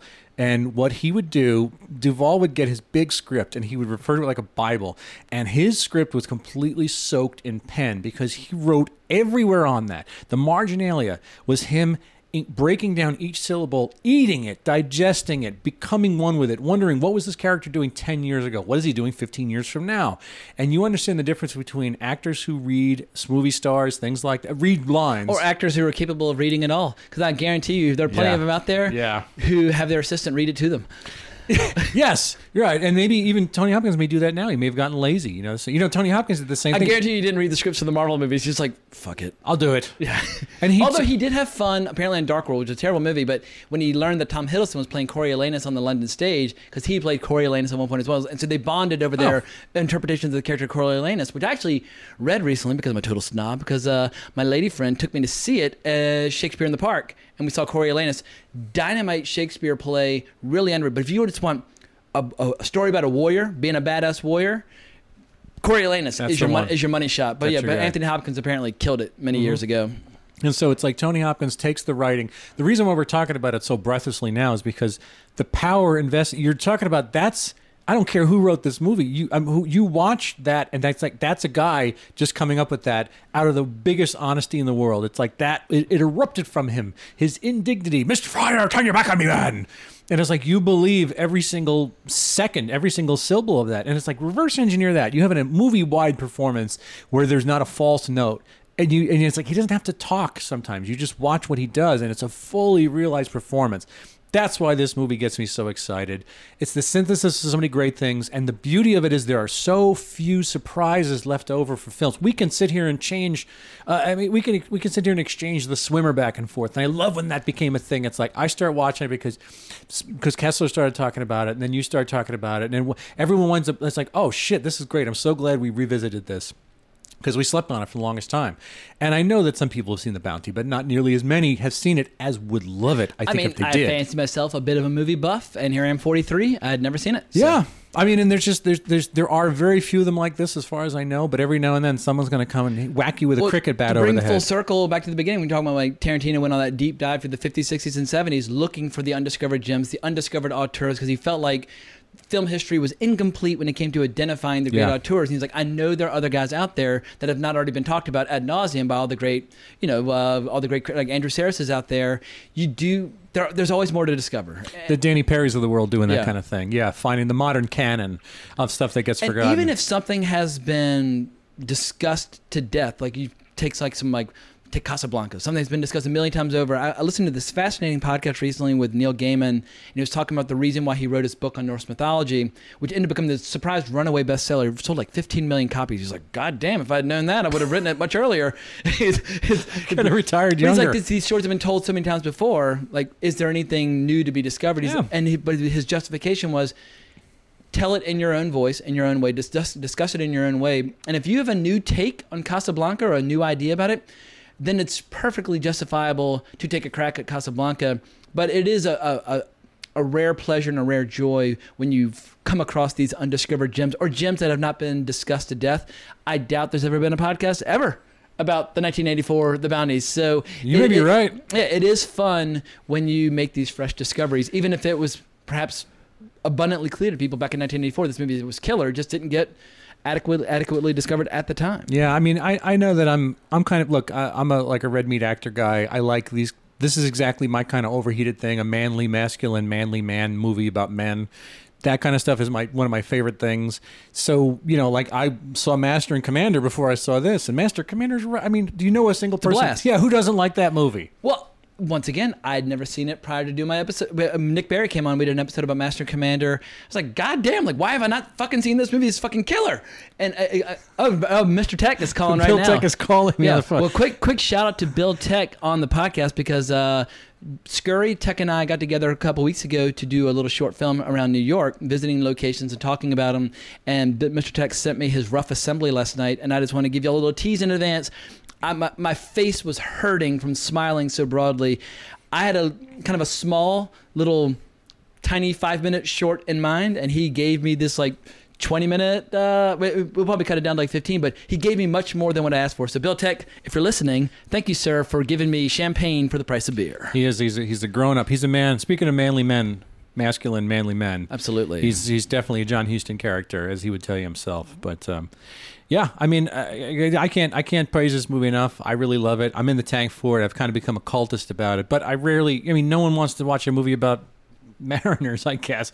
It's a hard sell. I mean, it's something about it. Yeah, it's like certain genres come and go out of fashion, like swashbuckling adventure stories. This is not a swashbuckler, but anytime you're dealing with things from a long time ago, how do you make it feel fresh? Like when Michael Mann made Last of the Mohicans, he made it feel modern and fresh, but it could have just as easily felt stale and rigid, like History Under Glass, and no thank you. But some directors have that ability to just breathe some fresh life into these kind of tired old genres. Or you get a guy who this is his big shot. Again, I'm not saying, Roger Donaldson's got a long career, but it's a journeyman career. Let's say this is his biggest shot, his biggest swing at it, and he gets it right. But he can't replicate this again.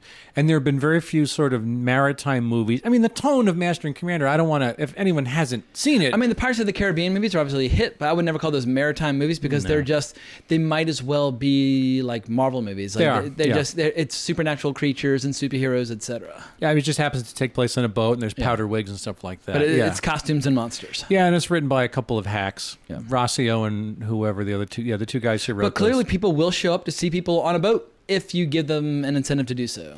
Yeah, and again, I'm not so much worried about what people will or will not see. I like the idea that hopefully it's going to boomerang back at me someday that someone's going to say, here's a movie that they made in 78 that you've never seen before. And it's like, holy shit, where has this thing been? I mean, that's what we're doing here on Film Twitter. All the nerds, a bunch of us, is like, we are trying to discover, we're trying to not outfox, but we really are trying to impress at least one other person with something to say, I made your life one movie better. Let's say we die. Let's say the fossil record, indicates our bones are somewhere in the sky. We all become oil. And it's like, if I could have made one person just watch one thing that made their life one of their classics, one of their bona fide classics, then I probably did my job as a human being. Yeah, it's definitely one of the things that puts the biggest smile on my face when someone says, hey, listen to your episode, I checked out blah, blah, blah, and I thought it was fucking cool. I'm like, all right, well, then the podcast is doing its job. So, yeah, exactly. Yeah, that, and also when I see people that have recorded with, hanging out and talking or collaborating with each other, that also is very satisfying. So there are a lot of reasons that Film Twitter is a very addictive little community. It's always expanding and growing and changing, and we've all been doing this shit for years now, and it's interesting just how our lives and our careers and various platforms have changed and grown. But it does make me a little sad that we're losing you to Europe. It sounds like for at least for a couple of years. So we'll have to do some YouTube live streams. We'll have to do some Skype sessions. And every once in a while, I feel like you should just plan like once every couple of months, come back to New York, do a couple of podcasts, short films, whatever. Just like crank out a lot of media and a lot of boozing, etc. Go to a Kevin Geeks Out, blah, blah, blah. But it's kind of just give us some Bill Scurry deep dives from time to time. Right, we plan on coming back on the regular in December's, of course, because we do Christmas here with our families, and also in the middle of the summer. We're going to be here in July's, I think, for at least 2 weeks or so at a time. Or just become a baller and just be have an apartment in both continents. It could be. I mean, we're going to stay here for a little while. I mean, when we are in town, but what I'm doing now. And again, the American public, everyone, the tens of thousands of listeners who are listening, know that I right now am putting my foot down. I'm claiming December 2020. I'm coming back to do Villeneuve's Dune. That has to be mine. I declare the right of prima nocte when it comes to Dune. That's totally fair. I mean, it's totally fair. It is. I'm owed it. Yeah, I can make promises for something that's 16 months from now. Like, sure, whatever. I don't have any plans. Right. No one else has put their foot down, but that's got to be my thing because I'm all over that. Well, I think what we should do in the lead up, obviously do some live streams about the trailer. Like as the information starts coming out, it is sometimes fun just to debate, discuss, and get excited over a movie as the information gets released. So I feel like that's a topic that we can do multiple conversations of in the lead up to the film, because obviously we'll start getting little chunks of information in the months to come. Yeah, not only that, but I mean this show in various forms between the live stream and then the big sit down that we did with the 4 or 5 of us, you've actually devoted quite a few hours to doing in many different forms. And I feel like we've barely scratched all the surface. There's so much richness of so much detail more. And text to be chewed on that I feel like you could talk about. You could do. I mean, there are channels on YouTube devoted exclusively just to talking about Dune, and they've got like hundreds of thousands of subscribers. That's true. Yeah, and they do is talk about Dune. But I don't know how. I mean, is there another movie that this show, all the James Hancock branded material, has covered in as much as Dune in particular? I think we've done a lot of covering. We've of done Dune. A lot of Carpenter's come up a few times. Right.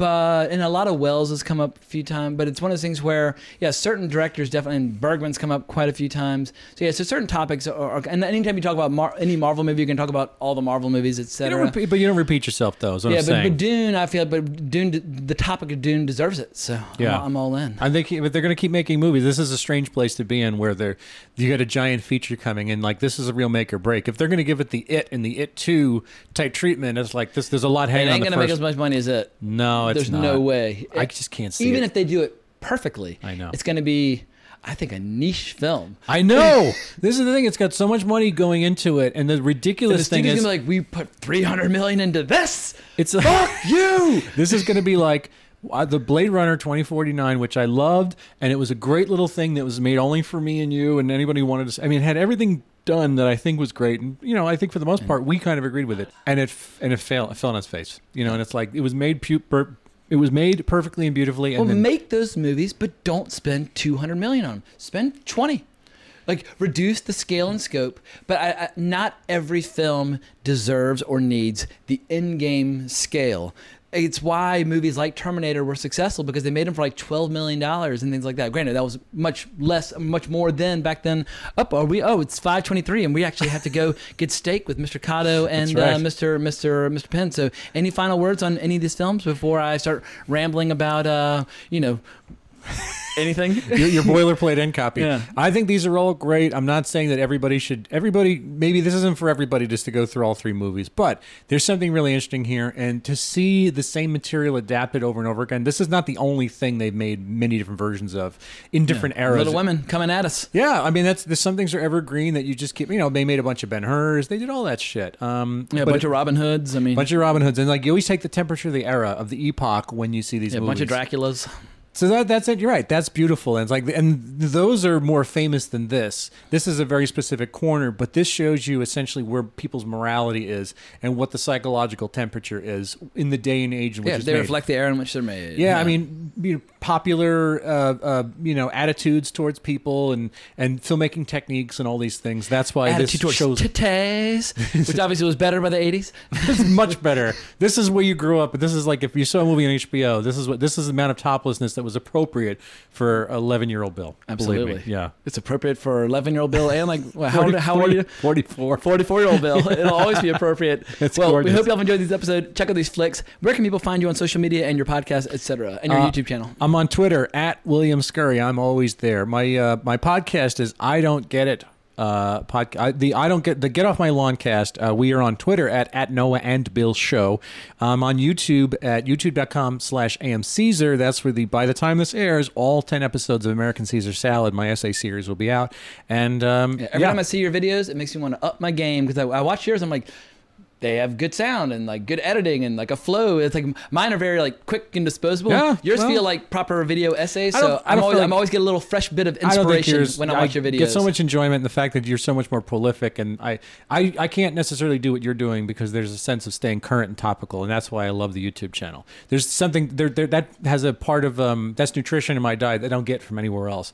And then also, I think you do it responsibly too. I think you're really hitting YouTube in a safe, sanitary way where everyone gets respect and dignity. And you make a point. On my podcast, I just spend hours talking about my asshole. But on YouTube, I keep it clean. It's totally clean. Yeah, so I'm in all those places. Look for me there, guys. Beautiful. Look for Bill in my asshole. But yeah, we hope you've enjoyed this podcast. You can find me on Twitter at Colbrax, my YouTube channel, Geeking with James Hancock.